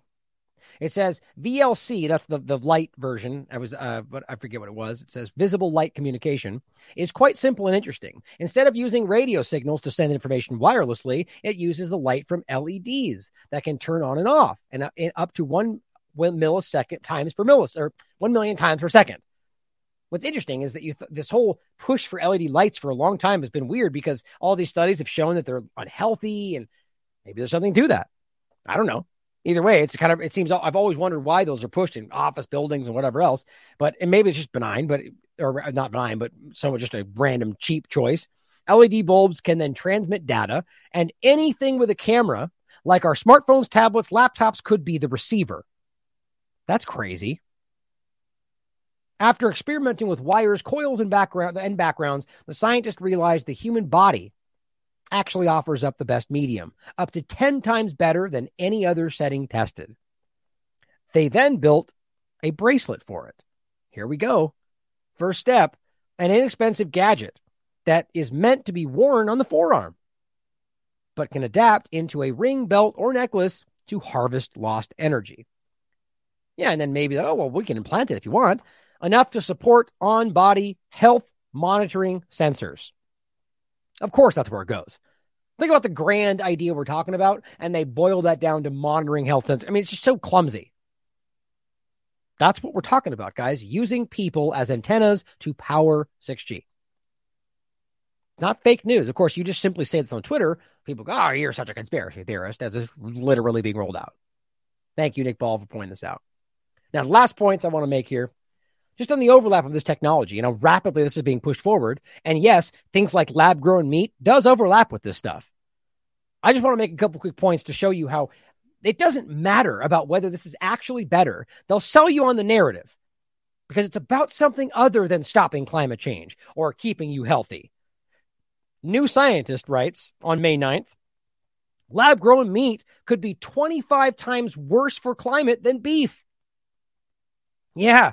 Of course, an analysis finds the carbon footprint of cultivated meat is likely to be higher than beef if current production methods are scaled up. You know how dumb this is? This is just like the idea of the lithium the solar panels. And what they do is they look at the current situation and they go, well, that's not that bad. Well, it's not even a fraction of the scale, and compare that to this over here and go, oh, it's so much worse. Okay, so you take lab-grown meat and you go, well, what we're doing right now barely produces anything. Compare that to our argument that's completely ridiculous about cows and methane and really breathing, not even farts. They don't understand their own argument. Well, when you actually scale this up, according to this research, it turns out it's worse. Gee. So they are either that stupid that they literally didn't even care to look, or it was never even about that, which is really what I think this is. As I said, which tells you it's not truly about stopping climate change. In my opinion, it is about controlling the food supply, and through that, you. From there, any number of very concerning overlapping topics could be discussed on what that power could allow to take place. That's pretty simple to understand. Now here is Steve Malloy pointing out, just on a climate change point, devastating for the climate change narrative. Carbon-14 dating shows that only 12% of atmospheric CO2 added since 1750 is actually man-made. Much too low to be the cause of global warming. Now you can dispute this and dismiss it all you want, but you can't. For the people screaming, trust the science, here is a peer-reviewed scientific study. Doesn't that matter? Either you're a hypocrite and a child, or you can acknowledge that maybe you're wrong and maybe the science is finding something you didn't know. I'm willing to consider the science saying that climate change is real, and I'll read through it and look at it and compare it to the other side. And when you really do break this stuff down, I think it's childishly obvious that this is a misrepresentation. Not that we're not destroying the planet. That's very clear to me. But the carbon discussion, carbon tax, and what they're doing, they're lying to us, guys. It's just that simple. Now, yes, that's my opinion, but please ask questions. Of course, this guy posts a scientific study. Alex says, would be nice to get some community notes on this. I love that Kirby says, your misguided angst on the issue amuses me. I just love that comment. The point is, this guy with a Ukraine flag in his bio is like calling. The point is, they just want that they disagree, and they feel it's unjust that community notes isn't calling him out because I disagree. It's a scientific study, right? So what community notes what do you expect him to do? We think otherwise. It's a study. The science found that. So shut up, man, and say, I disagree. Here's my study or whatever. But to act like it's false just because you don't like what it shows, means you don't trust the science, but even though we never should trust the science, we should be trusting the scientific method, which he doesn't do either. It's just sad how childish a lot of this is. Susan Dahl points out, Associated Press in 1989, quote, entire nations could be wiped out by rising seas by the year 2000. The Guardian, 2004. Major European cities will go underwater due to rising sea levels, and Britain plunges into Siberian climate by 2020. Now, of course, they're arguing that it's only gotten worse, that we haven't actually done it. So they can't make this argument that because we've spoken up, we've stopped it. No, that's not happening either, according to your own narrative. So they're lying to you guys. They always have been. That doesn't mean we're not hurting the planet. Of course, the U.S. military is the biggest polluter on the planet. Now, the Frozen Pixel points this out. I just want to share this. This is a great read if you haven't seen it. The corporate push for synthetic foods. False solutions that endanger our health. Right? So the point is, it's everywhere, guys, and they are rushing this stuff out. I frankly think it's more than just the food supply. But as I said here, this says WSU becomes the first university to put gene-edited livestock using CRISPR. And that overlaps with the same gene therapy discussion into food supply right now, guys. As I said, remember, it's not just mRNA or actually mod RNA that's in the food. It's just one of the many current problems. Protect the food supply. And James Melville points something very interesting out when we're talking about the farmland, both in the United States as well as overseas, being bought up. As he says, since 2017 in the Netherlands, a group of investors have been planning the construction of a tri-state city, megalopolis, I've never seen that word, with a population of around 45 million, extending across the Netherlands, Germany, and Belgium.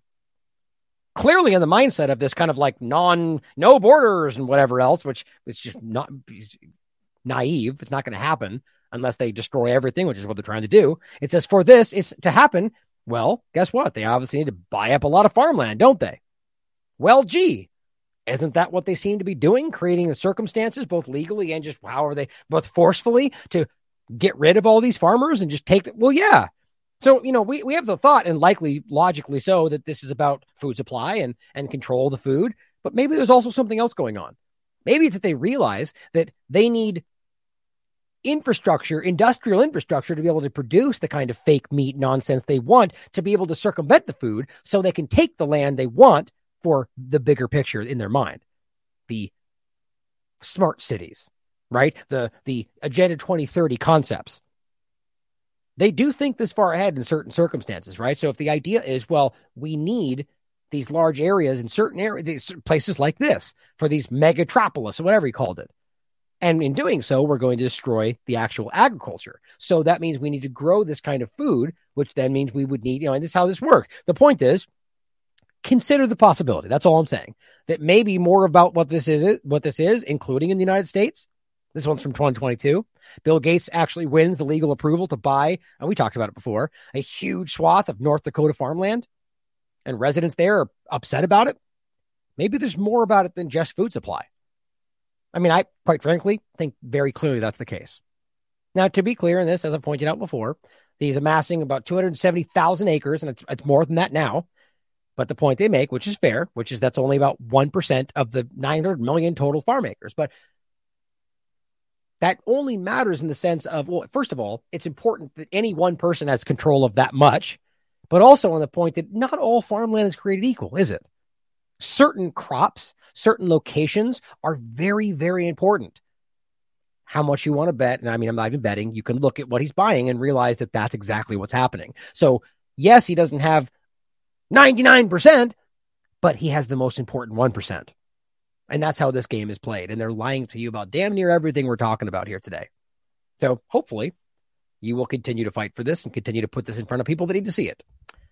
So thank you for tuning in again today. Another 3-hour banger. A lot of good information to get out there. Hopefully you'll clip this up and share it with everybody.